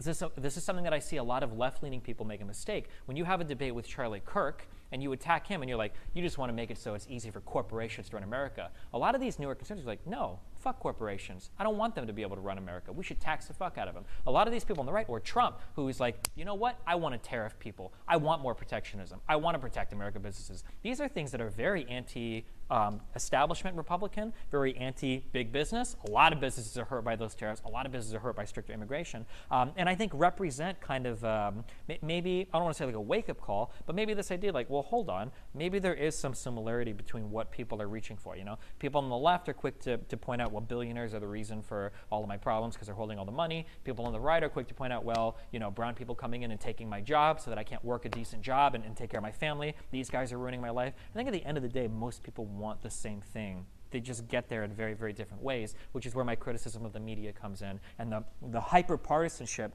creates these partisan divides where there aren't any. Like, everybody in America agrees on healthcare. Everybody in the United States thinks that everybody else should be happy and healthy. We just dramatically disagree on how to get there. Republicans think that any individual has the ability to afford it if they really try. People on the left think, well, no, a lot of people don't have access to it. But the fundamental drive for everybody to have health care, I think most people agree with that, save for, you know, some very sociopathic people. But it's the hyper-partisanship of the media that sold you like different sports teams is driving this artificial wedge between people, making them think they disagree on fundamental issues when I don't really think they do. I completely agree. I believe the media is unnecessarily driving a wedge on people who fundamentally would agree on the same issues. I just don't think there's a way to remove that wedge or that pressure without addressing the fact that media is ultimately beholden to corporate interest. Like, I think what you said actually speaks almost to my point. You talk about how Bernie Sanders supporters and Trump supporters want basically the same things, and we could, I mean, I suppose if we wanted to get anarcho-syndicalist on it, we could talk about how if you asked a person back in 1880 what they would have wanted, they would have said, you know, after my 12-hour shift 6 days a week, I just want to spend time with my kids. Our expectation for what a good life is always going to be subject to the relativistic system. force of the time. Yeah, sure. Yeah, of course. We're not exactly at a post-scarcity world yet, so you know, I'll keep the champagne bottles in the cellar. But the point I want to get at is I agree, fundamentally people want the same thing. It's just the degree to which you've achieved class consciousness, I would argue. It's a highly ideologically loaded term, but when you take a look at, for example, and I know you disagree with Bernie on some policies, for example, rent control, I know I disagree with him on that. There are a few other things, not off the top of my head right now. But broadly speaking, I'm sure you could agree with me that when it comes to trying to propose solutions to generally increase the quality of life for most people, Bernie Sanders supporters are quite a bit more on the mark than Trump supporters. I mean, Trump supporters are. But that's. You don't think so? It's not the case. It seems Wait, you like really? that. You don't think so? When it comes to the practical consequences of who they support, not just what they say they would want. So I genuinely believe that Trump supporters would look at a Medicare for All plan and say that it's evil. What they say would happen is the government would, if you buy into their reality, they say the government's going to come in and it's going to tell your 64-year-old grandma she doesn't need that medication anymore because now we've got to ration it out, like all the long lines in Sweden and Canada and the United Kingdom tell us, you know, she's not going to get health care anymore. You want your grandma being killed by the government because they've decided that she's not entitled to health care? You see how horrible the VA is ran. You want everybody lining up on the street. They can't go to the hospital. Well, you know, you want to destroy the United States' place in the world as having some of the best health care where people fly in. Like, I genuinely believe that they think that that type of government intervention would be like a really negative thing. And if you look at historically American politics, both on the left and right, in the past, Americans were much more driven towards this idea that government exists, it's an American idea, government exists to give us the tools to take care of ourselves. That's all it's for. We don't need the government to take care of us. That's what our churches are for. That's what our unions are for. That's what our local communities are for. We don't need the government to step in and do this. And I think that there's like that undercurrent still exists, especially in rural America today, where, you know, they don't live in the massive city with the billions of dollars of skyscrapers and all the business. You know, they have their small community and they just want the government to give them the tools to take care of themselves. Now, obviously, to be clear, on an empirical level, that's beyond fucking stupid. Any proposal of healthcare made by Republicans is insanely laughable, borderline fucking insane. But I do think that the individual supporters themselves genuinely do believe that they're pushing in the right direction. But that's the thing, though. I completely agree. And through, you know, the guise of corporate media, they are moving in the opposite direction to where they need to go. I do believe, I'm not one of those people who believes that all Trump supporters are bad people. I think that's a very moralistic way of looking at how people develop their political Earlier, it kind of sounded like you said that. So I think they do. I think they do bad things. Sure. Okay. And I suppose that would make them bad in a purely utilitarian sense. But at a core, I do genuinely believe most people want things to be good for everyone. Want their shit to be taken care of. Yeah. Now, if you look maybe at their views on, say, for example, immigrants or trans people, then I think maybe we get some actual, like, you know, bad tendencies. But when we're talking strictly on economics, you know, I'm much more concerned with what it takes to incentivize people to make decisions that are in their best interest. Because right now we're just not cutting it. Half the country doesn't even think climate change is real. They went along with Trump thinking that coronavirus was a Democratic hoax until he had to declare it a national emergency. And basically everything the Republicans have done at national government levels has been downright sociopathic for the past 20 years. Ever since, before Bush too, but I think it's gotten worse maybe? I don't know, I'm only so young, Partisanship has gotten worse for sure. Definitely, yeah, and the degree to which I suppose they feel comfortable doing things that are clearly against the common interest of Americans. The Republican Party, what they passed through, Mitch McConnell leaving hundreds of congressional bills just sitting on his desk. I mean, this is inexcusable behavior, but they'll defend it till their dying days because it's part of this broader populist movement, you know, owning the libs. But I think that is manufactured, and what's more, I feel as though it's our responsibility as people who I would like to believe we have better ideas than most Republicans when it comes to how to make the country a better place. I think it's our responsibility to take on the systems that are keeping our democracy from genuinely representing what the will of the people, again, I hate that term, it's so inherently fascistic, but what the interests of the people should be. And when I say should be, I don't mean in broad ideological sense. I just mean if you want health care, if you want VA benefits, this is a generally good direction. This is lunacy. Yeah, so I guess like where do you go then from here? Because my problem is that, and I'm not saying you do this because I know you don't, because I wouldn't be talking to you if you did. But like a lot of left-leaning people are, I'm talking broadly, like the Bernie or bust mentality. It seems like that this revolutionary ideology is generally most easily held if you're in a pretty comfortable position. Like if you're a guy that's going to school, mom and dad are pretty wealthy, it's pretty easy to, you know, hold up your BB gun in the background. It's like, yeah, the revolution is coming. But when it comes to like actual people that are working right now, or maybe disaffected groups like gay people that, or women that might lose the ability to have an abortion in the United States. That's coming up. That this idea that we just throw everything out until a revolution happens is deeply troubling to me. It misses all of the problems that actual working class people have, and it just kind of brushes them off to the side for this sexy fantasy of the massive revolution rising up that who knows how many years away we could be from that. Like, but are you criticizing their ends, or are you criticizing their efficaciousness? I mean, I think that the thing I'm most critical of is the political effectiveness. Okay. I just don't think it's effective to take a minority of the population, because progressives are, and to try to hold the whole left side hostage in the hopes that more people will come over to your side, and then until then you just say, well, screw all working class people, let them suffer in the meantime, they're going to all be martyrs for our cause. It's kind of like the broader problem that I have. I'm not a Bernie or buster. Allow me to defend Bernie or bust, if I may. Sure. I think that accelerationism gets a lot of bad rap sometimes. Accelerationism, I mean, no, you know what it is, but just the idea of upping the stakes until you reach a point where things are favorable to you, essentially. And I think that we implement these processes in our electoral system all the time. The bidding that goes, not bidding, sorry, the debate that goes on in Congress, you know, when you add bills to other bills, like, oh, will you not vote for it now that it has your favorite daycare's funding, you know, put in? The process of accelerationism, I think, is sound. It's unintelligent application, I think, sometimes that bugs me. With Bernie or bust specifically, the reason I'm not, and the only reason I'm not, is because I don't believe the DNC actually cares about winning the presidential election. I think that ultimately the DNC is beholden to its corporate interests the same way Republicans are, and much in the same way that many agents within the DNC don't like Bernie Sanders that much. Not to speak of rigging or anything, they just don't seem to like him that much. I don't think they would ever allow, I do believe, perhaps maybe a little cynically of me, that they would rather lose to Trump than win with Bernie. If it weren't for that, though, I do wonder, because the thing that gets the Bernie or bust folk out of bed every morning, you know, is the thought, like, which is less ethical, to perpetuate a miserable system into perpetuity until we all drown, or to kick the cogs until we can get the thing working again. If this was true, if this DNC was such an evilist, I think political organizations exist to secure power for themselves. I think that's generally what political organizations do. This idea that the DNC would say, well, if our guy didn't make it, we don't want it. We don't care if Bernie wins the election or not. We're just going to cede it to Trump, and we'll get our own guy in next election cycle. If this was true, one of the most powerful political machines that have existed in all time is the Clinton dynasty.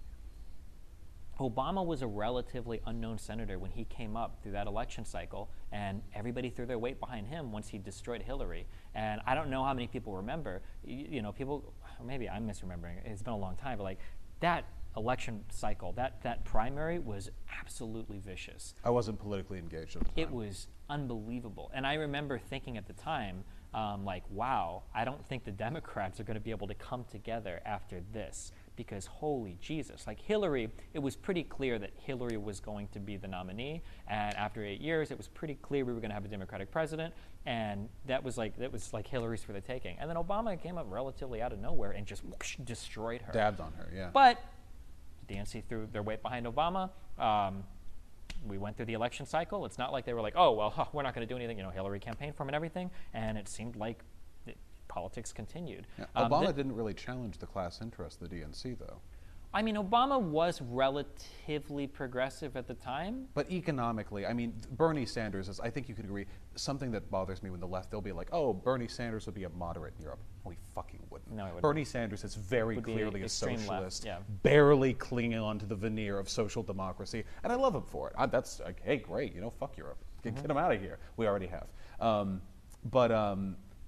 He is, I think, substantively more of a threat to the entrenched class interests of the bourgeois than Obama could. And I just want to be clear. so. I just want to be clear, though. I'm not saying like there's a secret corporate meeting at the DNC where they're like, No, all and right, I we're not understand. When letting you anybody talk through. about, just a we could just be broad- talking about like a broad consensus. That Yeah, this yeah. guy kinda Individual sucks. Sure, I actors have understand. slight biases But that lean them one way. I don't towards even the think other. that's Chris true. Matthews said he would like, well, do we really want Bernie over Trump? I mean, he said it, Sure, that Matthews was the guy that quit recently, right? Yeah, yeah, That made the sexual German- harassment. Yeah, Yeah. that guy very clearly fucking hates Bernie. No, of course, that guy, clearly that guy's an outlier, but I'm Sure. sure that But, sentiment like, exists one to of the some things- extent with a lot of these people. So, one of the things that I hope a lot of people looked at was, so I feel like I actually ordered manufacturing consent, and I will read it as soon as I get it. It's really good. I'm It's sure one it of is. my- yeah. But I've read a lot of stuff in the meantime that manufacturing consent presents like a pretty one-sided view of like corporations manufacture kind of the ideas that people take on, and then that's basically they kind of like drive public opinion. But I've seen like a lot that says that like it's actually more like a two-way thing, that like public opinion manufactures the private sector but it's very much like a give and take between the two. When Bernie Sanders became the front runner, the tune on a lot of mainstream media like was very surprising. When he did that town hall after he became the front runner, those were some of the easiest softball questions I've ever seen in my life. The hosts were pretty nice to him. A lot of people on the major news stations, on CNN and MSNBC, Anderson Cooper and a few other guys, like had pretty nice things to say. Like they were pretty warm towards him. It wasn't the same combative tone, like the horribly one when he was like such an underdog, which kind of makes me wonder. Well, and I know you're not saying there's a grand conspiracy, but like, is it so much that all these people at CNN and MSNBC are so scared of their class interests being threatened and they don't want taxes to go up, blah, blah, blah, blah, blah? Or is it more just like the media knows who the public's favorite candidate is, and they're more likely to be a lot softer on that guy because they want to keep their ratings up versus Bernie Sanders, who's an outsider? And then as soon as Bernie Sanders is like the front runner, they kind of like warm up to him like quite a bit. He wasn't able to like convert that into like a real political lead, but they were like pretty warm towards him in that brief period. I do think that it's more likely that people in the media are more likely to just be friendly towards a candidate that is seen as more popular because they want to protect their ratings rather than any type of actual class interest, corporate donor stuff going on like that, I think. The problem with by the way, anyone who criticizes manufacturing consent is a class traitor. It's okay. You don't have to listen to me. Okay. The problem with discussing stuff like this is that it's very difficult to force one lens of analysis on why the media or an industry behaves the way it does. For sure. Invariably, class interest is a huge part of it, but also, like you said, favorability and ratings are how the media exists. Even if business A wants this, it's not as though, for example, like the news anchors are going to go up there on MSNBC and talk about how like the opioid crisis is fake because they just got a donation from a pharmaceutical. Sure. There's obviously some variance there, but as we agree, you agree, the point ultimately of an institution is to preserve itself. That is always few whether it's a exceptions, union number or government one. or a business or a capital, And a business functions the same way. And we know businesses have influence over policy, over media, over public education, over what bills get passed and which don't, over who gets airtime, over who gets taken seriously and who doesn't, and who gets to buy all the means necessary to promote oneself. I can't make any strong, definitive claims like the DNC would never allow Bernie Sanders to win over Trump because I think that would ignore the multivariate analysis of how these decisions come to be. More that I do believe there are genuine biases there that can't be addressed from within the corporate media, and we will never know the extent to which that bias exists, only that it does. And sometimes I think lefties go too far attributing that bias, where sometimes people will be like, I've heard people say literally Jeff Bezos tells like WAPO journalists what to write. Single-handedly, he personally. It's like calling down the journalists, like don't publish that article or whatever, right? But is it perhaps a coincidence that WAPO is pretty actively anti-Bernie, I think, after getting bought up by, Jeff Bezos? I don't think so. I don't know the extent of the bias, and I never will know. All I can know is that I think whatever bias there is a toxic influence. The question I have for you then is, I think when it comes to what we believe is wrong with this country, we would agree on almost everything.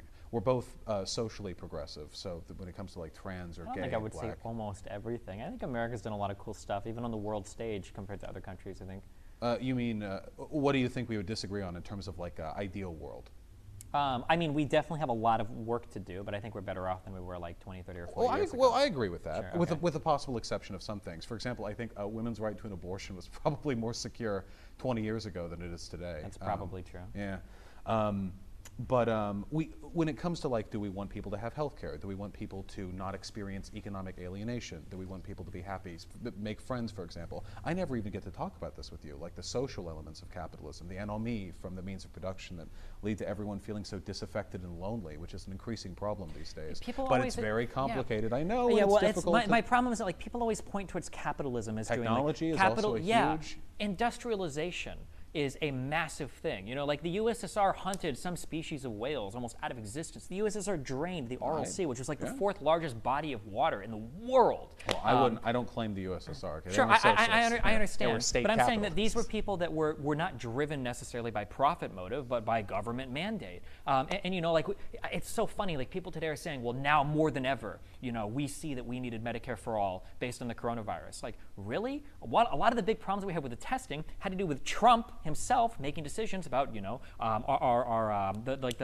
was it the CDC team or what was the? He got rid of the pandemic team in 2018. Yeah, the CDC had that the funding Obama cut. had instituted, I think, after the Ebola thing.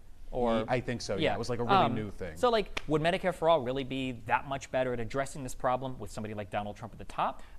You know, I'm not exactly sure. Now, not to say that, like, our current system is better than a Medicare for All or any type of universal health coverage in any way. I just don't think that, like, these problems are solved or addressed. And I think sometimes they're, by changing economic systems, and I think sometimes they're misattributed to different types of economic systems as well. I think that industrialization under socialism would lead to just as much climate catastrophe as industrialization under capitalism. I have to challenge you on that. How? And because you've cited the USSR as an example. But when I say I favor socialism as a solution to many of these problems, I do this with a caveat. The reason I believe this is because I believe the fewer power hierarchies there are in a society, the better things are for everyone.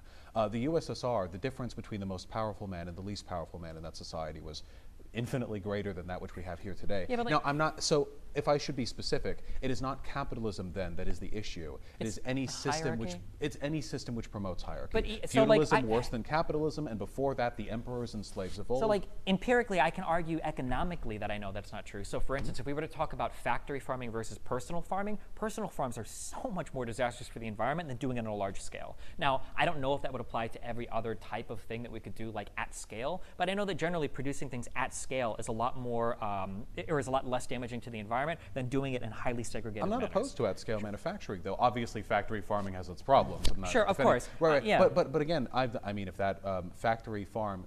But I'm saying such a necessarily horrid that would example, produce some but form if of a large- hierarchy. Right. But I think that hierarchy, as so far as it exists, because some hierarchies are necessary. There are hierarchies of talent, and there are hierarchies of public relations. You know, obviously, not everyone can advocate for their own rights in a completely equal environment. But a lot of the problems that we see, I think, fundamentally are reinforced by the divide between not just the big firm and the small firm, but the fact that the big firm has one CEO who makes $62 million a year, who personally lobbies to have favorable bills passed, rather than a broad collective of people. But that's But not- that's a that's not even microcosm. true, That's a though. microcosm of the issue, though. But if you It's take not, a but look at it's not just the one, USSR, It's not just one CEO, though. It's Well, an I have entire to- board of directors but I have- that's representing the will of all the investors that has a fiduciary responsibility to deliver returns to the company. Like, okay, well, that the existence of private capital is obviously something that I would take issue with. Sure, but okay. obviously, I mean, we have to be a little bit simplistic you here. were gonna Any say about the economic, USSR. I mean, Sure. God, we could for any length of time, but broadly, I mean, it's.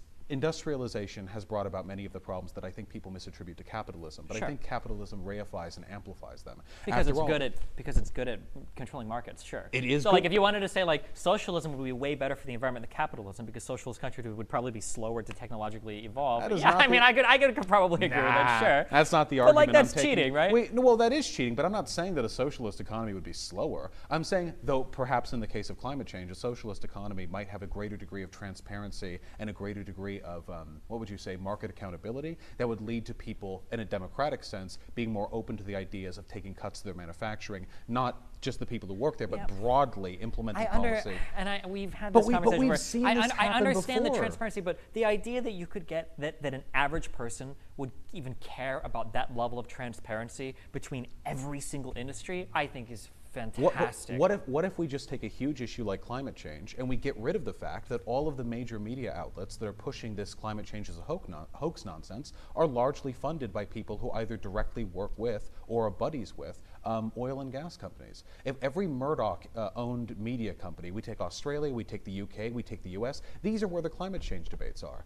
Nowhere else do we see this degree of contention. These are the wealthiest countries in the world, and somehow we are subject to the greatest amount of disinformation on this. If we just take away that, if we acknowledge the fact that it is in this specific instance, corporate power, the divide between the powerful and the not powerful, that is contributing to misinformation, which is contributing to people's belief that this isn't something we need to make sacrifices for, I think we would have been able to take steps sooner. And I agree, but my criticism with the media there still stands. But I would argue that in a socialist system, the exact same thing could happen.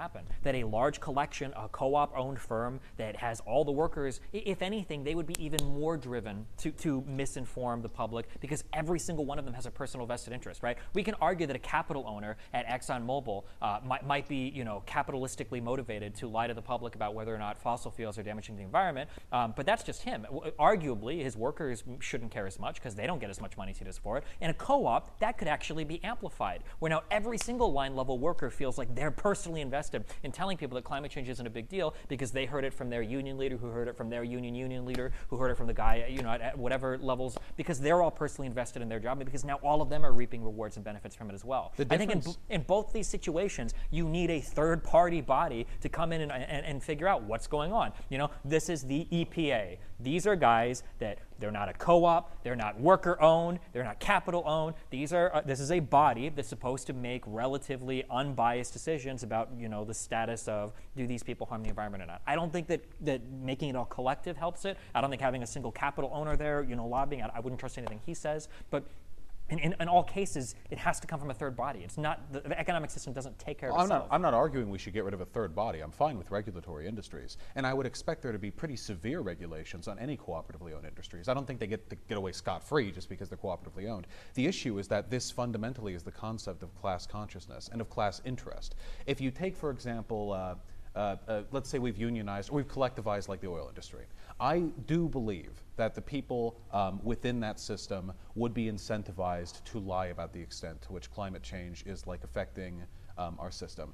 The difference, though, is that the system through which they have pushed that misinformation isn't just the oil industry and the government and the media. It's a massive higher order hierarchy that is pretty much entirely orchestrated by CEOs, stockholders, venture capitalists, higher level politicians, everyone essentially with a tremendous amount of economic or political power, and it is the union of these interests that allowed this upper level system that subverts our democracy to be built.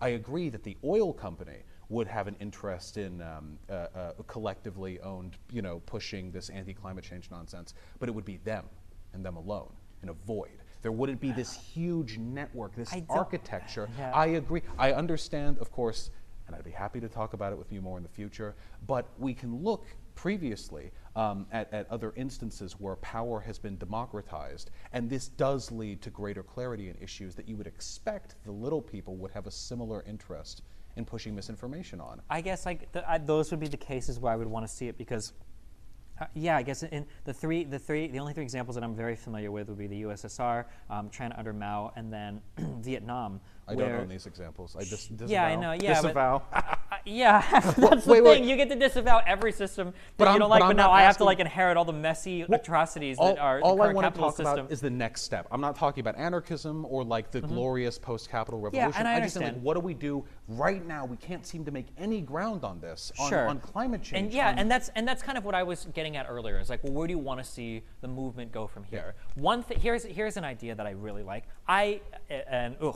Tell me what to do. Give me instructions. My libertarian is coming out from my teenage years. Seeing states try things, I think, is a really good step forward. When some states are like, hey, we're sanctuary cities, we're not going to report people to ICE, fuck you. And then seeing, well, how does that play out? How is California impacted by illegal immigration versus other states?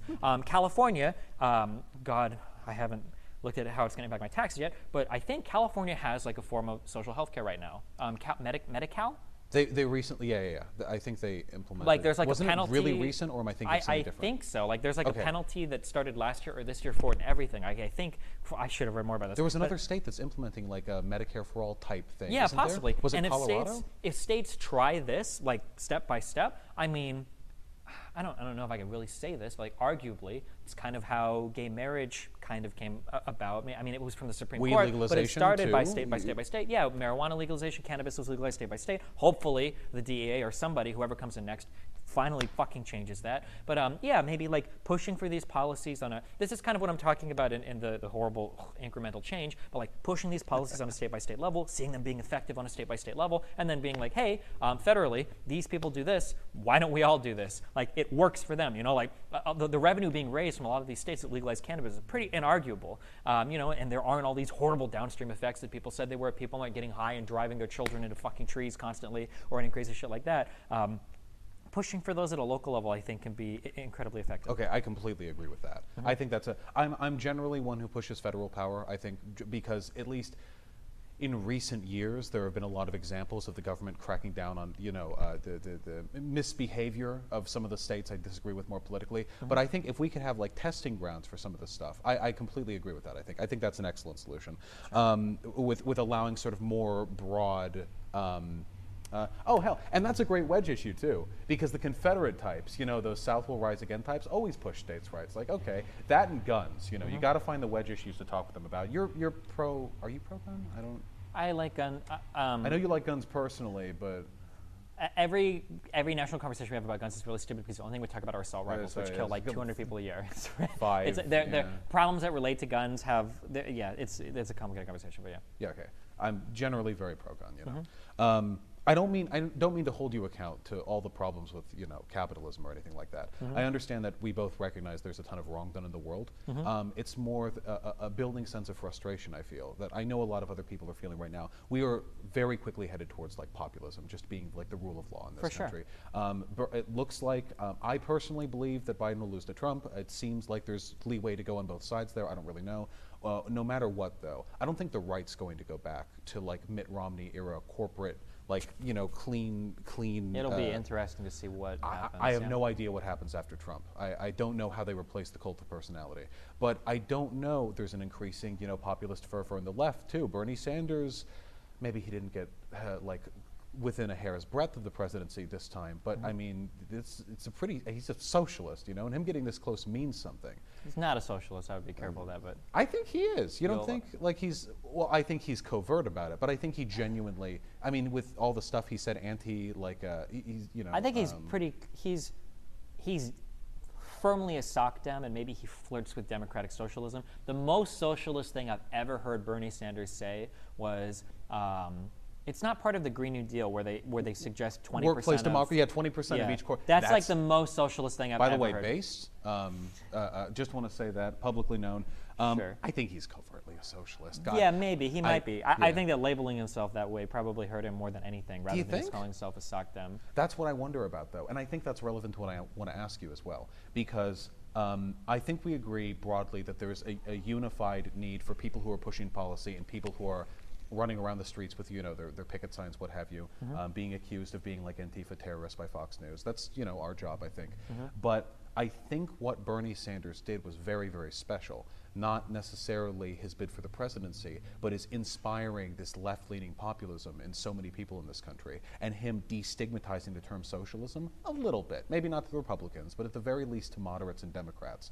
And I think this is only going to lead down the line to angrier and angrier elections, to more and more terrorist attacks. You know, we have a lot of white nationalist terrorist attacks going on right now. I think that we're going to see an increase in this. Ecofascism. Ecofascism. We're going to bring it about. And I think things are going to grow more and more violent with time. And I just don't know if there's a stopgap, a democratic stopgap, a civil way of processing these antagonisms outside of some radical shit. And to that I ask you, what would you like to see revolutionaries be doing? Obviously not taking to the streets with their, AK-47s, but what would you like to see them be doing in terms of propagating information? Because you criticize a lot. I know Kyle Kulinski isn't technically a socialist, but by God, he sounds like one when he talks about the media conspiracies and what have you. This is a hard question because what I want is way different than what you should probably do for I just don't like it when people say dumb shit that is just not true.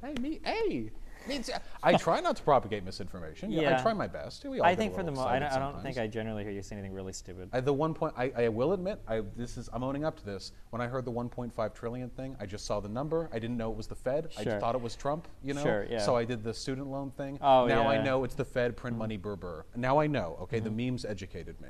Yeah, I guess like my two biggest things I think were the 2 points that I brought up earlier. Is one, recognize that you have to work within the whole system. Like being anti-establishment is sexy when you're a teenager, but eventually you have to grow up and realize if you want to get shit done, it's sexy the you got to whole way work within the through. establishment, right? Bernie Sanders, I believe when the postmortems are being written about that campaign, a lot of it is going to come down to him not reaching out for the endorsements that he needed to. Bloomberg had more endorsements than Bernie Sanders' campaign, and a lot of that was a deliberate effort on their part. Maybe they thought being anti-establishment was sexy, and that was part of their draw. But you need to have friends in places. You need to have people in the media that you can communicate with, that you can talk to, that can help you with messaging. You need to have people in Congress that will actually sign your bills. The Green New Deal looks good on paper, doesn't mean anything if it's not being passed. In an era where we are passing records amount of legislation through the House, that's all dying on the Senate. Yeah, just but desk. there are. It's a graveyard. So the one thing is you have your allies. Okay, even if you disagree, that's fine, but don't shit on them for their disagreements. AOC's ex-campaign manager shitting on Democrats in vulnerable districts because they weren't ready to fucking march out with a hammer and sickle flag. Not cool, not good. Don't go hard after people that are on your side is the one thing. And then the second thing is recognize that there are lots of positions available to be worked by lots of different types of people. That we wouldn't hold a political activist to the same standard that we would hold a political operative, like somebody in Congress or whatever, or that we wouldn't hold something like a media person, that he said it himself, organizer in chief, not commander in chief. Exactly, yeah. I feel like he acted like an activist in ways that maybe I agree with you very much. In a dramatic shift from my 2016 self, to quote Hillary Clinton, it's very important sometimes to have a private and a public position. That you don't go out as a congressperson, you don't go out every day on your sleeve with the most aggressive plan of action. You take what you can get votes on. But there is sort of a slippery slope there, because eventually that sort of complacency can lead you to being the same paper mache, boilerplate. That's all you can do as a politician, though. The activists are the ones that have to drive American public opinion. Well, that depends on how many politicians are willing to link their arms together and really get change done. Well, you can link your arms together all you want, but the longest you can do it for is 2 years. And then after that, if you lose all your offices and then everything gets rolled back. I think you can do it while keeping, the support of your Democratic constituency. Well, that's the challenge, right? Is you have to push for as much as you can. Like the AOCs. Bernie Sanders is a very popular senator, I think. Isn't he the most popular senator in the? He might be, but that's but it means something. It means he can be him, which in he Vermont. has been. Right, in Vermont. Right? But AOC that's a step. can do it in a plus 60 blue in district. a very safe. That's great, but they these serve aren't the a people that are important getting role. the legislation passed. We need the people from the vulnerable districts to come out, to win those seats, to flip them in the House, and maybe in 4 years, hopefully maybe the Senate too. These are the people that we really need that are going to drive real legislative change in America. What do you do when they're not doing their job? Because right now, AOC, Bernie Sanders, they're doing great jobs being activists, disguised as politicians. Fantastic. They get so many likes and retweets. Everyone loves them. Yeah. Within their own constituencies. Exactly. But when it comes to people like Pelosi, for example, and I admit I'm not completely read up on her entire history. She's been doing stuff for a while. But it does feel very often like she's not fulfilling her end of the bargain. The goal is supposed to be people like me or Sanders or AOC or whatever, we're supposed to be very angry, and we get people's interests drummed up, and then they take those interests, and people like Pelosi are supposed to filter them through the machine and make something happen. But lately it feels like her and people like her aren't just overwhelmed by how ineffective the system is. They're also actively contributing to an inability to push forward certain measures. But they have to work within what they have. But then what do we do? You have to public opinion has to change. But how do you do that without? Not by telling everybody to vote on some radical piece of legislation that's going to get them all kicked out of Congress and then bring in all Republicans. I would be interested to see how much that actually happens. So there was a big study done by oh God, I don't remember. Is the this name. like the Medicare for All issue lead to a higher percentage chance? Of Yeah, it people was like the being- Medicare right. for All issue was a huge wedge issue, and almost every Democrat that ran on it lost horribly in the districts that they tried to run. And in all of the contested districts where people actually managed to flip a seat, it was for people that ran opposed to Medicare for All. Yeah. That like those types of important wedge issues are. Which brings us back to manufacturing consent and how corporate media keeps Well, people then from voting. manufacture the consent. That's what Bernie that's what I'm Sanders trying raised to more do. money than any other politician. You've got the money, you've got the support around the country. Now you've got the social media support, you've got the alternative media, you've got the Alexandria Ocasio-Cortez is arguably maybe one of the most popular politicians Yeah, in I'd the say so. entire world. So you've got the social capital, you've got the financial capital to some extent. Bernie Sanders raises a crazy amount of money. Now you have to get the political capital. You have to start changing people's opinions in some of these areas. You have to get some of these people on your side politically. Well, wait, you're talking to me like I disagree with. I agree with you Oh, sure. completely. This is, but this is at least fundamentally non-electoral. This isn't just you run with your ideas. This is we are going to orchestrate through our own media a change in the public opinion, and then we'll be able to get our cool shit done. Sure. Which is, of course, how, I mean, this is why, he calls himself organizer-in-chief. This is fundamentally activist work. But if you unify the activist work with the money necessary to actually change people's opinions, then you can really get work done. The only issue is Bernie Sanders has made a lot of money, a tremendous amount of money, but in terms of his overall spending capacity, he's a fraction of what Bloomberg could do. It would take one billionaire in this country, one secret socialist billionaire, to single-handedly do what the Murdochs have done, or the Koch brothers, and propagate a new revolution. I think to some extent, 30 billionaire money, I know, but I think to some extent, I think that there is an uncomfortable reality that is settling. I think that a little bit of this election has kind of been a referendum on how much does money in politics actually drive public opinion, at least when it comes to campaign fundraising. Because people would have led us to believe, especially progressives, that it would have had a far more greater impact. Steyer was a billionaire. Bloomberg didn't outspend Steyer by that much, and that dude is a WH Omega lol. Nobody knows who Steyer is outside of South Carolina, where he's still, did he get third place in South Carolina? Yeah. In the one state that he banked everything on. This guy spent hundreds of millions of dollars, got nothing. Bernie Sanders, Biden won in states where he spent like $6,000. No, and but Bernie Sanders, now we can talk about earned media, unearned media. Right, well, I would say it's not, the money matters, but not so much in the campaign financing. It matters more in who the moneyed interests actually believe should be supported.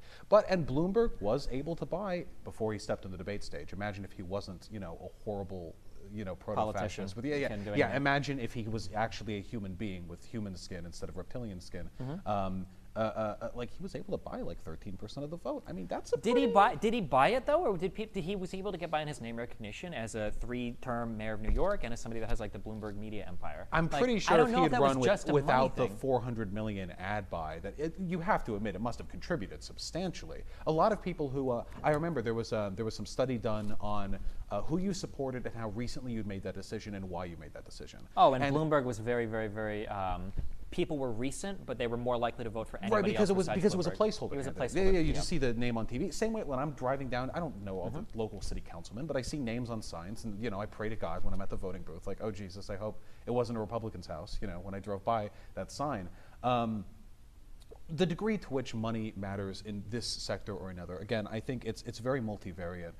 But it is undeniable that the ability to move money behind the scenes is one of the greatest sort of contributors to the manufacturing consent element.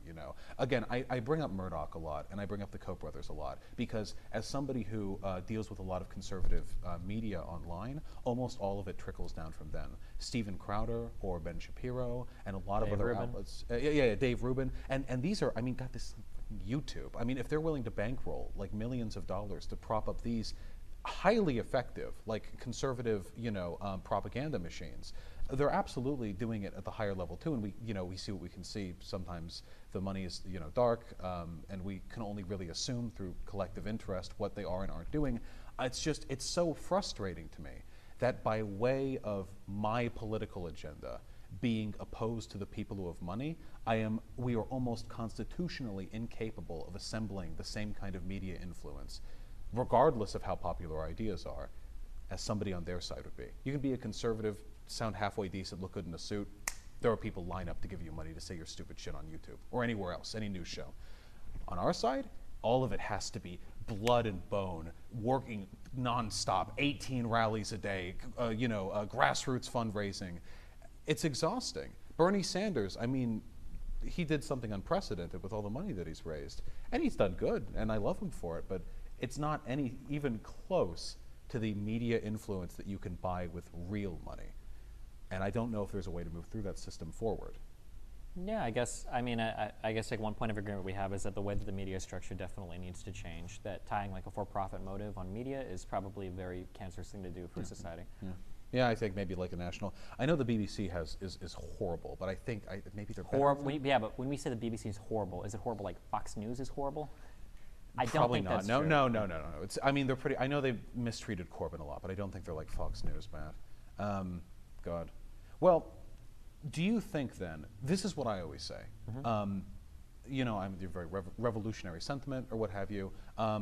Obviously, revolutions are bloody scary business.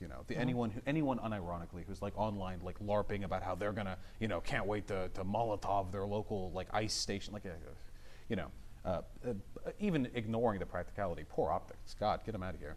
But I've always said this. Eventually, one day, there's going to be a revolution. I think probably it's going to be on account of climate change. Climate migration is going to force a bunch of generally poor, generally brown people to move all across the world, hundreds of millions of them. And I mean, if we see what 7 million refugees did to Europe, 1 billion people in Europe, and how much far-right sentiment is rising over there, I can't imagine what that's going to do. And eventually, liberal democracy won't be able to keep up with populist sentiment, something's gonna break, and then we have... The authoritarian regime's going to come in and deal with it like China And does. that is where I'm concerned, because on that day, which way the needle, the New York Times election needle goes, depends on whether in this country socialists or fascists, and I would consider the Republican Party to be a more or less openly fascist organization, or as much as you can be in a democracy. Which way we go just depends on which one's more popular. And I worry we need to get as many people as possible on board with the Bernie train or further, if for no other reason than because eventually it's going to be one extreme or the other. And I'm sure you would agree with me. You would rather have people with my, lofty ideals in some position in charge rather than somebody like Owen Benjamin or a Christchurch shooter-esque, I guess. I don't know. far-right It populist. depends on what flavor of leftism or You fascism think I'm a you're talking about. Stalinist? Just a few minutes. We can keep going if you guys would like for several more minutes, but then when you're ready for Q&A. Oh, I love Q&A. Hit us up. I think we both are like freedom very much. I'm sure I would not be satisfied with any revolutionary sentiment that was authoritarian in nature. I've lost Yeah, a of lot course. of A surprising left number of them to- seem to bend that way now. I think it's changing. I think that authoritarianism and populism go hand in hand very often because you want that strong person. You just to want come that in strong leader to show you, fix because everything. problems are complicated and you don't know how the fuck you're going to fix anything because everything is so complicated these days. Yeah. I sympathize with the sentiment, but I'm sure with like the tankies and stuff. I've been pretty adamant in not promoting any of those sentiments. Yeah, for sure. So yeah, hopefully we can get good. Do you want to do Q&A? Yeah. What do you got for us? Excellent. So we'll do a quick Q&A, folks. We definitely won't get to all the questions. We appreciate all of your questions. We'll try our best, but like I said, be prepared that we might not. And we want to say a special, huge thanks to several people, as this has been so much fun, folks. We really encourage you to check out the links in the description. I've got Destiny and Vash. I put their links in the description for you. So if you're listening and you're like, I like that, I want to hear more, you can hear more. And also want to say, in addition to the thank you to both Vosh and Destiny, who have come here, thanks so much, also who have made it possible for this charity drive today. This is the only time that I will say, hey, do a super chat. 100% of your super chat we will be giving to a charity. We're going to talk about it afterwards. We're going to look for a responsible, reliable charity that is helping alleviate the negative effects of coronavirus. So want to let you know that's an option still. And last but not least, I want to say thanks so much to Adam Friended. I have put his link in the description. This is a beautiful studio, and I have to be honest, it's really hard to find a good studio and a person who's going to give you a good deal, and so I really appreciate how kind he has been in making this possible as well. So thanks so much to Adam. And with that, folks, we've got a lot of questions, so thanks for being here. I'm going to be going through these as quick as I can, and so last but not least, do want to remind you, if you haven't, please do check out their links in the description. Sorry about that, folks. I'm pulling up the questions now. How embarrassing. I'm stalling. I was getting nervous. I thought you were going to pull a Sargon. Steven? I'd rather the alt-right win than the SJWs. No, I don't think so. All right, just making sure. I think I'd rather, as much as I hate the class shit, I'd probably prefer that than like a more racialized thing, which most fascism tends to be. Yeah. All right, folks, thanks so much. So first, Katya, thanks for your super chat, who said, thanks for the interesting discussion. Love it. So that's you guys. Want to say thanks so much to you again.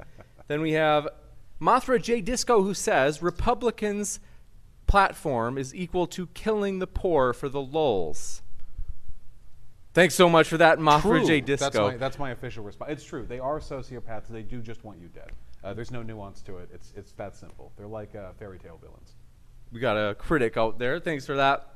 Peacekeeper, thanks for your super chat. They said, let's see. I didn't know you did debate Molyneux. Oh yeah. It was a few weeks ago. It was a lot of fun. He's very smooth on top of and inside of the skull. Oh, that's really interesting. I'll have to check that out. Let's see. Bryce Nance, thanks for your super chat. They said, I bet if you two had a baby, it would be a super smart and charismatic socialist revolutionary. Thank you all three for this conversation. That's very nice. I like that. So, Steel Savior. Take the politics from my side of the family, I guess. Steel Savior, thanks for your super chat. They said, Destiny, everyone I know in real life that is Bernie or bust is very poor and needs health care as soon as humanly possible and needs prison reform now or they will lose loved ones. Okay, I don't know what to... I mean, a lot of people need health care. A lot of people need prison reform. I don't know what the response is to that. I think, so he was trying to counter my earlier claim about being Bernie or bust or whatever. I have a hard time believing, I guess this guy's anecdote maybe is true, but I have a hard time believing that these people are like, oh, okay, well, I'm okay with another 4 years of Trump because I don't want Biden. Like, if you like are genuinely hurting for healthcare, or if you genuinely have people that are like affected negatively by the prison industrial complex, you know you're better off under Biden than you are under Trump. And to pretend that you can just deal with another 4 years of whatever sounds like some shit that a person would say that doesn't have to deal with those problems. But what's my impression of that? I'm not Bernie or bust myself. I do think sometimes people overstate the degree to which accelerationism is a privileged position, but it's really complicated. Sure. Gotcha. Thanks very much. Dinobot2, thanks so much. They said, hasn't Destiny criticized many progressives as being one-issue voters? Seems to contradict his suggestion that progressives should only focus hard on one or two issues and not compromise on those. I think most people are one-issue voters. In 2016, I was a single-issue voter on campaign finance. I'm trying to think of the most favorable way. When would I have said I've criticized somebody for being a one-issue voter? Like I've said multiple times, like people don't care about foreign policy. People don't really care hardcore about a lot of economic. I think most people are one-issue voters. I don't know what I would have said to contradict that. I think I'd agree with that, yeah. Or at least if people do, because I don't think most people vote based on policy, but if they do, I think they, very They'll pick like one single. or two, like they're like abortion. This is my abortion can. Like my mom would probably single issue vote us like abortion. Yeah. Or like some people like I want 15 an hour minimum wage, or this is like the yeah. Gotcha. Thanks so much. Next, Surus the Skeptic, formerly known as Surus the Skeptic. Now, Surus says, just dropping some support for Vosh. I love you too, Surus. Always happy to see you in chat. Lots of love. Stephen Steen, very trollish, says, Bloomberg should give $1 million to all instead of hoarding. Very nice. 1 million to every American? I think that checks out. I think he can afford that.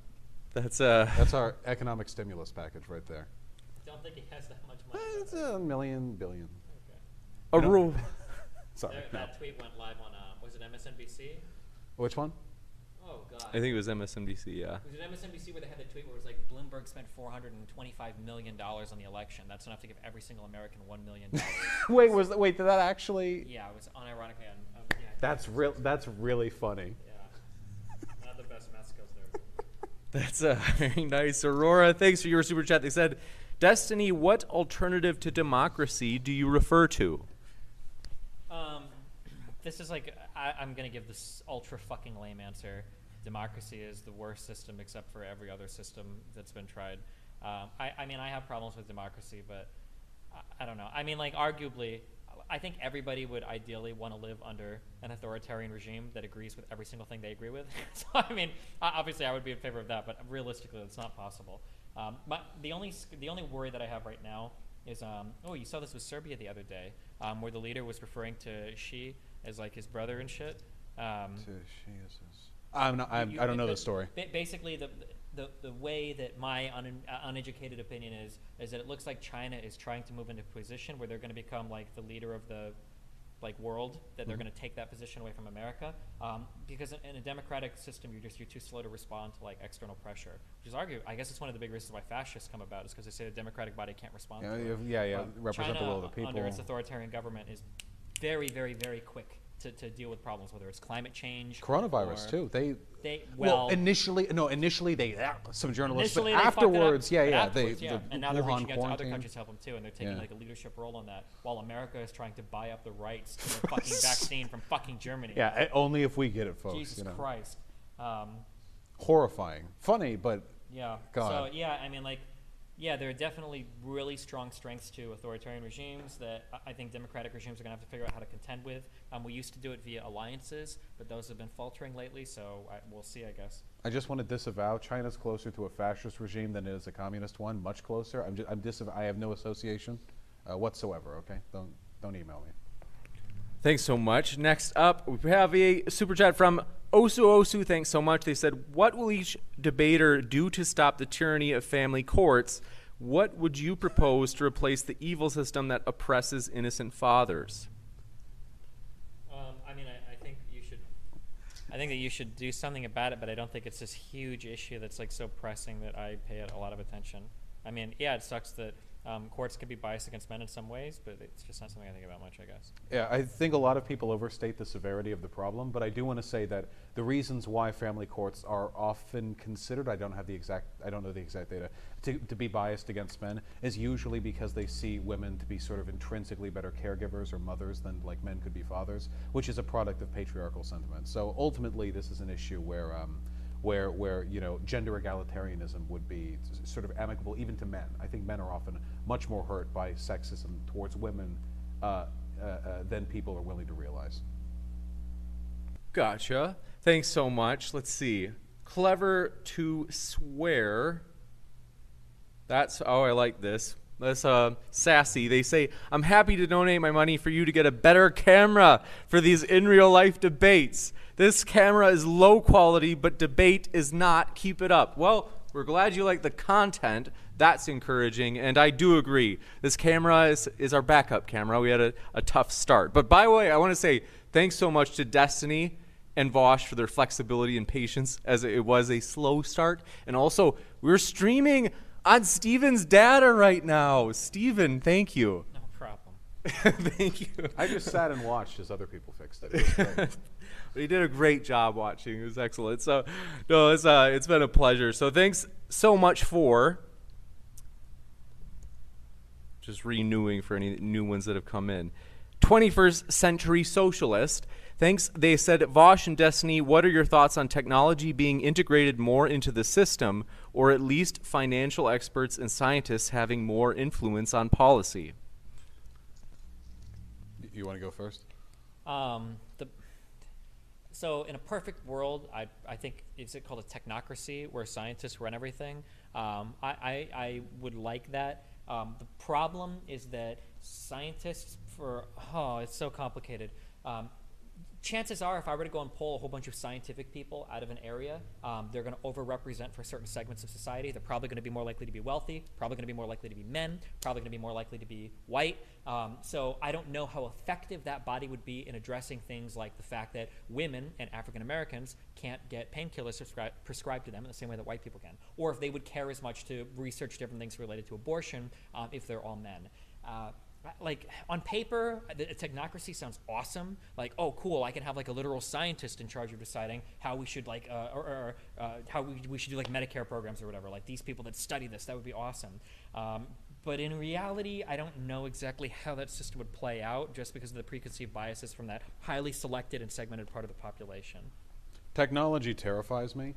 One of the problems I have with the idea of a technocracy, I suppose, in addition to that, is that power structures need to be seen to be challenged, and the more abstraction and the more technology we introduce to how our decision making is made, the more difficult it is for the average person to understand and thus to challenge. Right now, it's very easy for anyone to look at like our government and say like, okay, something here is wrong, nothing's getting passed the Senate, president's kind of dumb, what can we do? It's easy to make those assessments.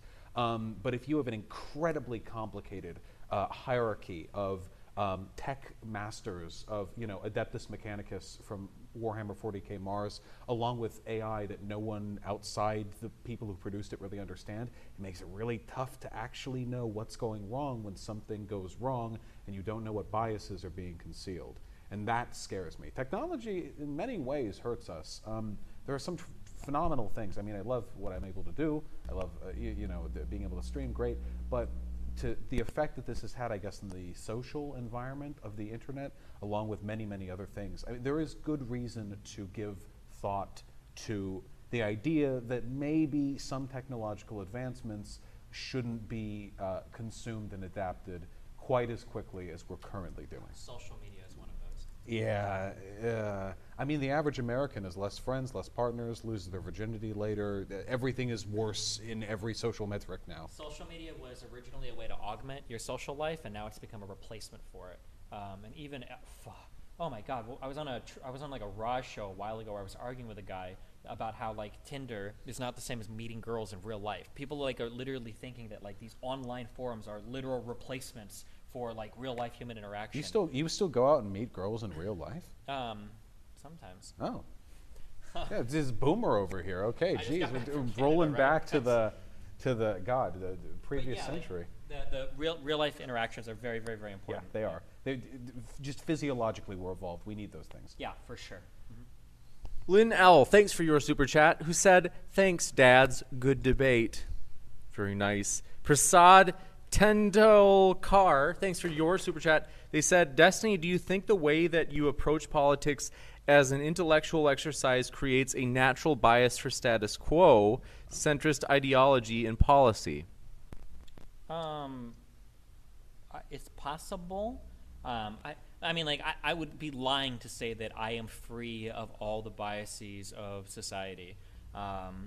I wish I could think of an example, but like it's entirely possible that like certain systems or certain schools of thought could to some extent become self-perpetuating, that they reinforce themselves. I really enjoy philosophy and I really enjoy psychology. Both of these things I hope would kind of give me tools to make sure that I'm not like completely getting lost up my own shit. Like Vash said earlier, and like I truly believe, I'm not like ideologically married to a particular system. I'm a pretty results-oriented guy. If socialism, works out in some country, or if worker co-ops were really great, then I would be 100% in favor of like expand, subsidized loans from banks to co-ops, do all these things to get them started because make it, better for people. I mean. Yeah, it's a hard question because it requires me to lie to say like, nah, I'm totally free of like any type of status quo, any type of centrist thought or whatever. I don't think I could realistically say that. I would like to think that like I do enough research or I do enough homework to make sure that like I'm not getting totally lost down like what a mainstream opinion is, and I have no concept of anything that could exist that would challenge that. Would you say like heterodoxy or whatever? But yeah. As someone who has no biases whatsoever, I do think that's an interesting question because we pursue this very differently.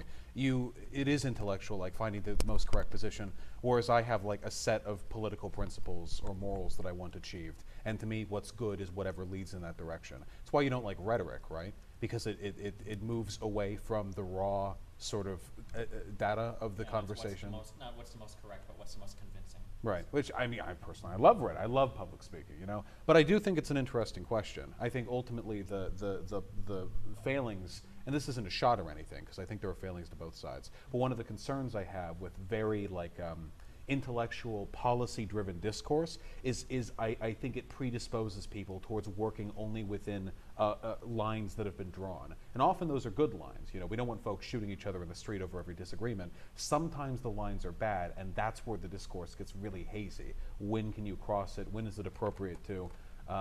Of course, as I think you pointed out very fairly, the inability to function appropriately within electoral politics is a pretty big failing for many activist types. So Yeah. it's definitely something to be learned there. Yeah, on both sides. So yeah, like maybe recognizing that like, well, some lines are good. Maybe it's better to work within an electoral system rather than doing everything in a revolutionary manner. Maybe that's a good thing to recognize.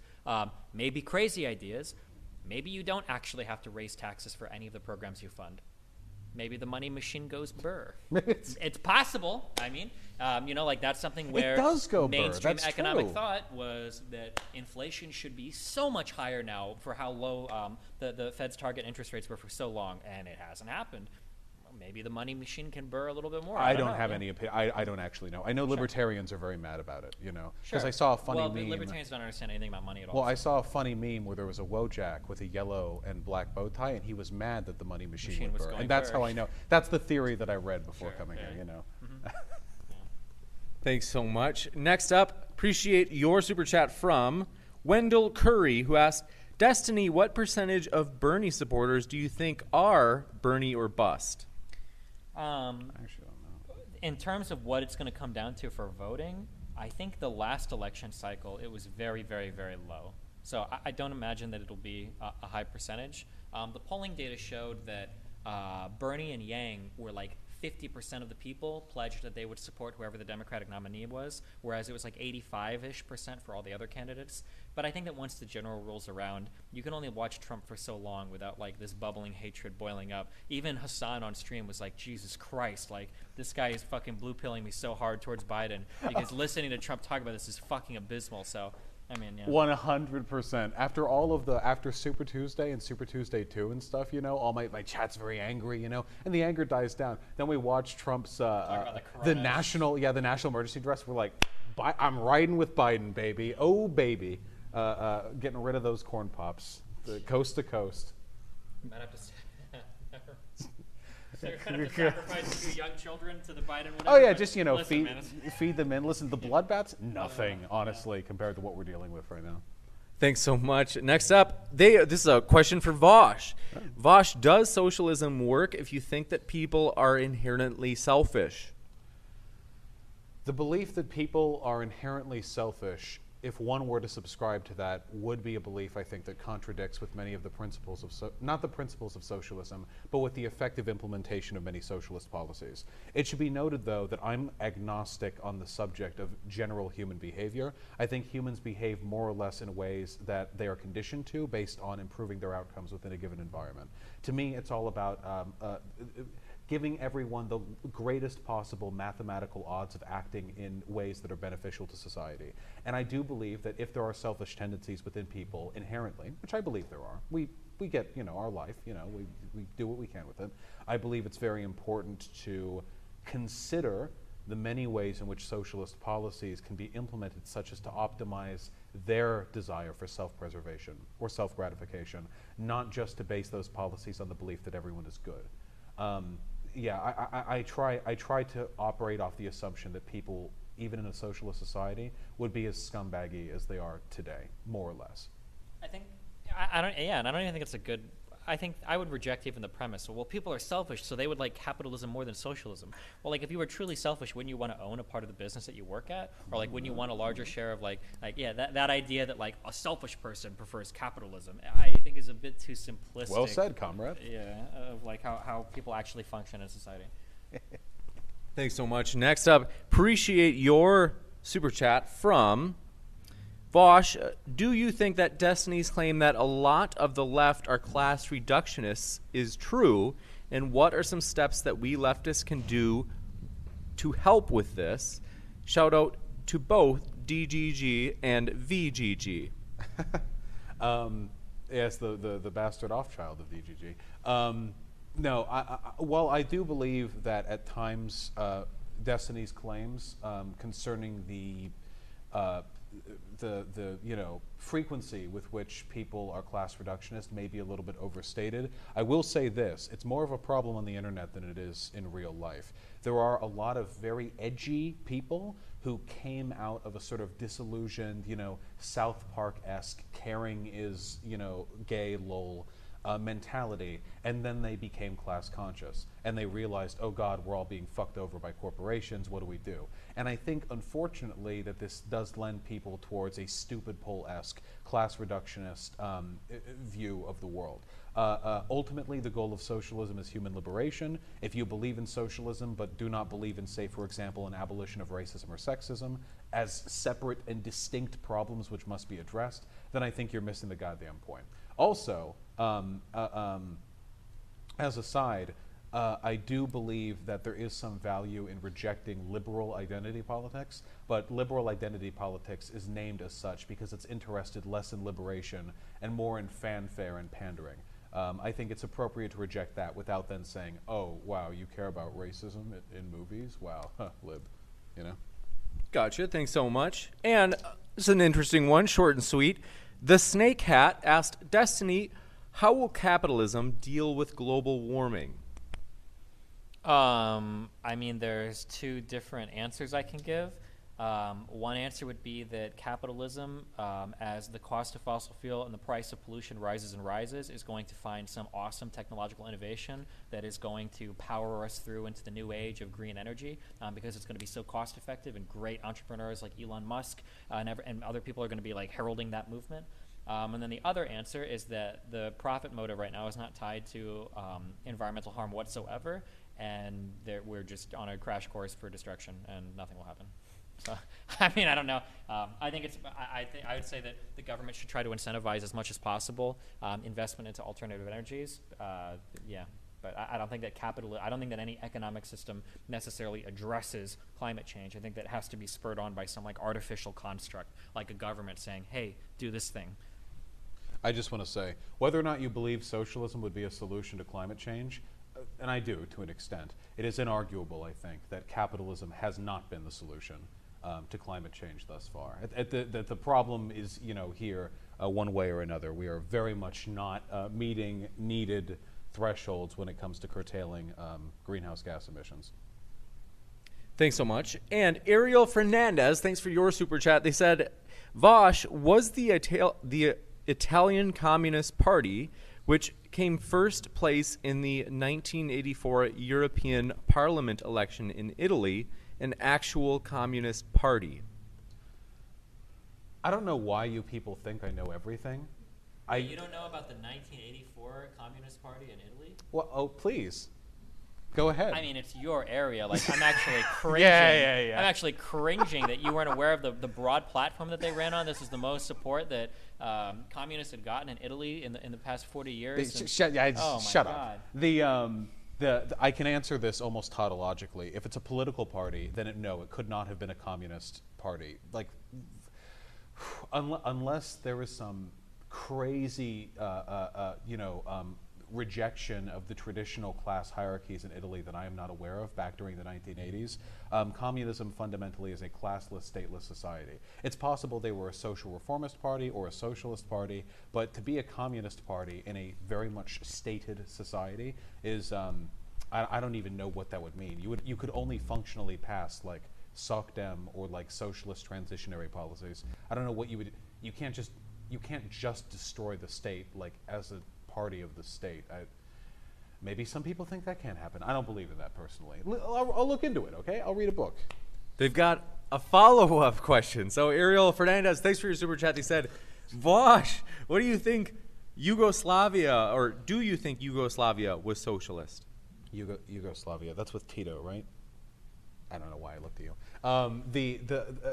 With Tito, right? Okay, so Tito was a dictator in, I think, I'm going to horribly embarrass. Normally I have chat to correct me if I'm fucking up or something. But assuming that Tito was the leader of Yugoslavia, this would have been back when he defied Stalin. He was his own special little dictator. I've read some really interesting stuff on Yugoslavia's market socialism. Because I'm a market socialist, you know, and they had these like collectively owned enterprises that were actually really effective, you know, for their time given the resources available to them. But there were some very critical problems, many of which stemmed from the incompatibilities between a hierarchical authoritarian political system and a functionally democratic economic system. Were they truly socialist? I mean, a lot of the workers did own a lot of the means of production. That's farther along than the USSR came for most of its history, so that's good. But is it like an example I would look to replicate? Am I like very proud of this historically? I don't think so, no. Thanks so much. And Comdot, thanks for your super chat. They ask another one for Vosh, or no, this is for both, and the next one's just for Vosh. But they say, all right, obviously there's no revolution tomorrow, but what are good ways of fighting for change that are actually efficacious or effective? Please, I talked last. I mean, the most important thing you can do is go out and vote, obviously. Not only that, but like get your friends to vote. It's also really important, like there's a lot of volunteer work to be done on the ground for a lot of these campaigns. If you were inspired by Bernie Sanders' performance in Iowa and New Hampshire, a lot of that came down to the amount of people that not only volunteered, but would literally travel from state to state, like working with a lot of these campaigns. The Bernie Sanders campaign actually had an app you could download on the phone to like get connected and whatnot to volunteer, which was really, really cool for them. But yeah, there's a lot of like places locally to get involved with politics if you like actually reach out to your political parties to find out. And I know that like volunteering for campaigns is definitely one of them.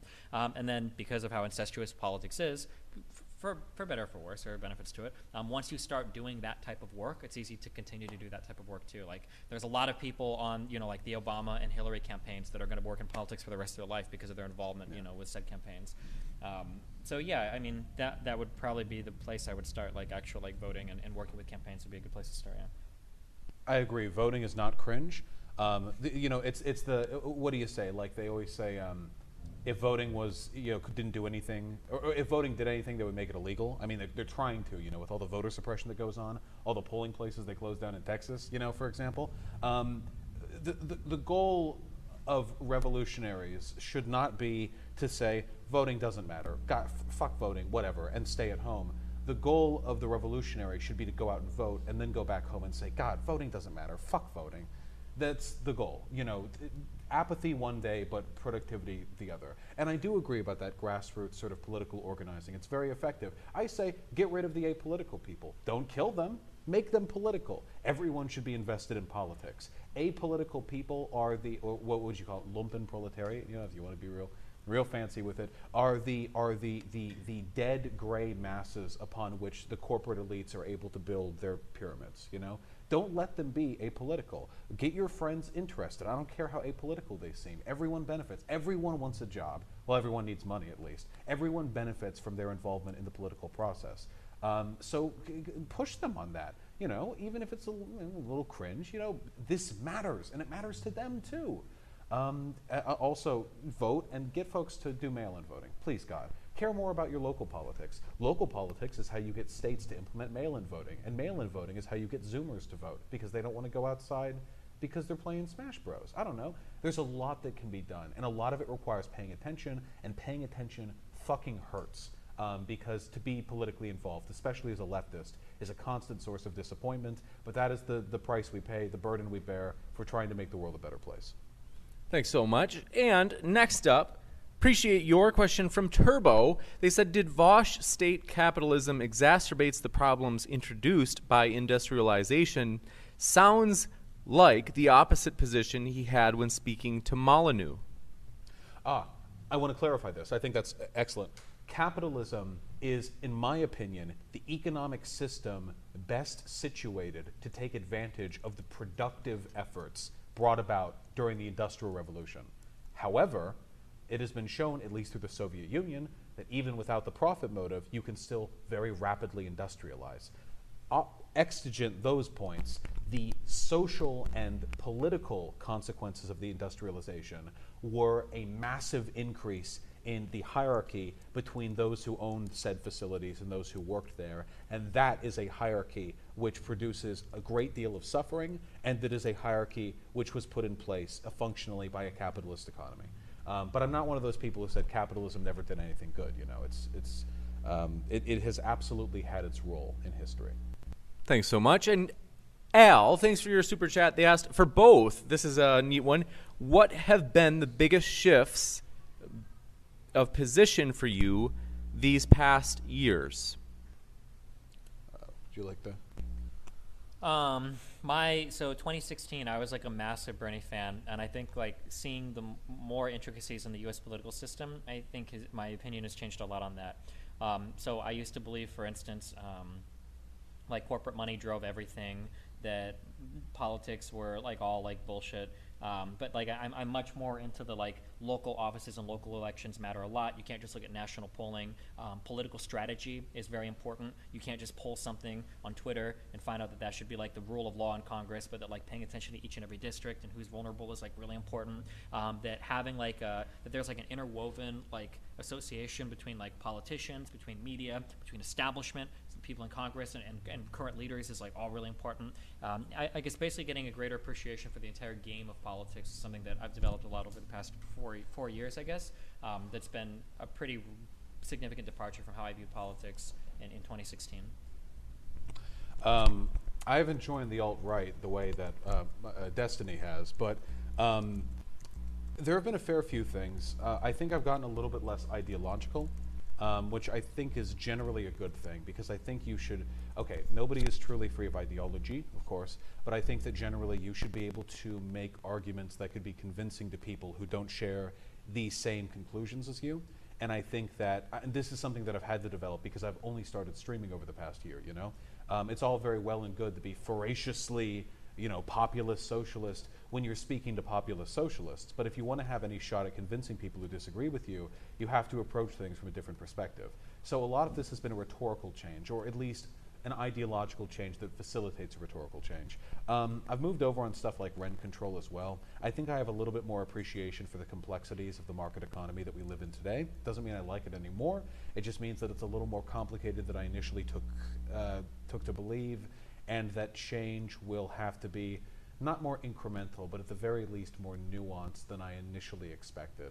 The Fed does indeed go burr, you know, with the money machines, and it's a nightmarishly complicated system. Lefties are underrepresented in the field of economics. I think that needs to change. At least in contemporary economics, you know, we've had a tremendous amount of influence historically. Thanks so much. We're going to get through just a few more questions, folks, and then it's already been well over 2 hours, so we do want to let these guys get some rest. We really appreciate all of you being here, all your questions. We might not get to all of them, but we'll sure try to get through as many as we can. Wawa Crates, thanks for your super chat, who asked, will Trump formally debate the primary candidate? Does it even make sense for him to do so when he could just bash the person safely from Trump's own rallies or Twitter?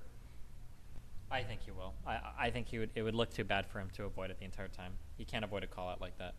He's a fucking egomaniac. There's no way he could resist the applause, right? He said he wants to go up against Biden. I know we maybe disagree on this. I think that Biden is a senile, codger. And I do think that Trump would have a pretty easy time milking applause off of him. Whether or not that means he's a better candidate, I'm not to that. Just in terms of like how he could like dunk on Biden in the debates, I think if nothing else, Trump would be very confident. I think there will be debates, and I must say, sphincter tighteningly concerned as to how public perception of those debates will pan out. Thank you very much. Queetery, thanks for your super chat. They said, Vosh, could you explain your position on political violence? Yeah, a lot of people don't know what political violence really means. Political violence is just the orchestration of violence or the deprivation of somebody's well-being through or for political means. Police arresting you for anything is political violence, even if you murdered some folk. What, you think the law against murder just sprung up out of Jerusalem? No. I guess it's kind of did. But it's also a political thing. Political violence is a shade, a very broad shade of grays. And the degree to which you support it varies tremendously depending on which political camp you're in. I imagine I support it more than Destiny would, just by way of me being a populist, revolutionary-leaning guy. But we both support some basic levels of it, the existence of prisons, for example. But more broadly, if you take a look, for example, like pre-abolition, like John Brown, do you really think it would be immoral if a bunch of slaves got together, hoarded up their farm equipment, and like bludgeoned their slave master over the head before making a run for it? That's political violence right there. It's not non-ideological. They're not just like making this jump to freedom completely through, you know, the abstract reasoning. It's political violence, and I think anyone who says they're concretely opposed to political violence believes that it exclusively means like firebombing nurseries or abortion clinics or some really out there stuff like that I obviously wouldn't support. Thanks so much. Last one, Jack Attack LP. Thanks for your super chat. They asked, thoughts on the Electoral College? I know that you two disagree on this. Destiny, I think, still likes it, while Vosh thinks it's a tool by which Republican states harm us. I don't want to do a whole debate on Electoral College. We'll both give our normal spiels for it. I think it's okay to slightly overrepresent smaller states because I think it's okay to keep states invested in like the ongoings of the union. I don't think that California in and of itself should be able to rule the entire country, or like the California, Texas, Florida, like the larger states with the larger share of electoral votes. I do think that votes should be given up proportionally. Like, that's one change I would make, that just because you get 51% of the vote in a state, everybody should do like Maine and Nebraska, where you give it out proportionally based on the vote. So at least like people would campaign in states like maybe places in California or whatever where it's worth getting somewhere people to vote for you. And then maybe I would change how you allot some of the electoral votes, so maybe it's a little bit more equal. Like, I think like, isn't somebody in Wyoming's vote like 8 times as much as somebody in California? It's 4.2. Is it 4.2? Okay, yeah, I don't know. That's maybe still pretty bad. Maybe I would change a little bit of that, or a little bit. Maybe make it two or 3 point whatever to 1. But yeah, overall, I'm okay with the idea of overrepresenting some smaller states just so that they're not completely and totally ignored. I know that some people would say they're ignored now, but I would say, well, they're ignored now because it's a winner-take-all situation. So there's no point in campaigning in a lot of these states at all. But that's my general stand for the Electoral College. Thank you. I'm not really sold on the idea that the Electoral College as it is now really convinces politicians to give more of a shit about folks in more rural states. I suppose it's difficult to tell exactly. I know that they'll just campaign, for example, in battleground states. Nobody's going to go over to like Vermont or Wyoming. Well, that's because it's not awarded proportionally, right? Right. But that's what I'm saying, though. It's difficult to tell how much of this is because of the Electoral College and how much of it is because of each state's vote distribution. There's currently some plan. Have you seen the CGP Grey video on this? Because I didn't know about it. There's some plan apparently where a bunch of states are signing a compact together where once signed and once more than 50% of states' total vote percentages agree to it, they would assign all of their delegates to whoever wins the popular vote in a national election.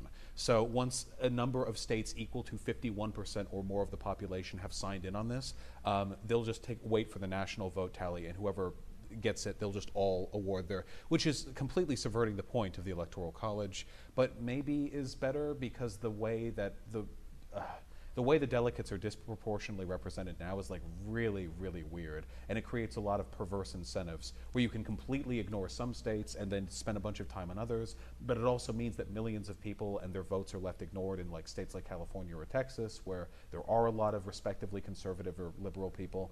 I don't know. The system needs to change, I guess. It could move in a lot of directions.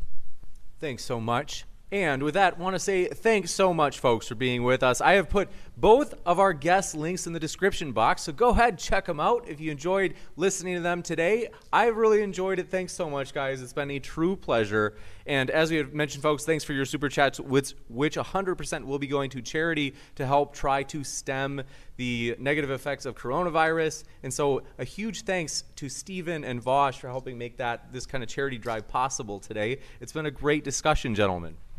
Thanks for having me. Yeah, I had a phenomenal time. Thank you so much. With that, keep sifting out the reasonable from the unreasonable. Take care, folks, and have a great rest of your day. Save big on brunch for mom, all in the Kroger app. Get 16-ounce packs of flavorful Angus 90% lean ground sirloin for $4.99 each with a digital coupon. Then buy 2, get 2 free on 12 packs of delicious Coca-Cola, Pepsi, or 7-Up, all with your card. Shop these deals at your local Kroger today, or tap the screen now to download the Kroger app to save big today. Kroger, fresh for everyone. Prices and product availability subject to change. Restrictions apply. See site for details.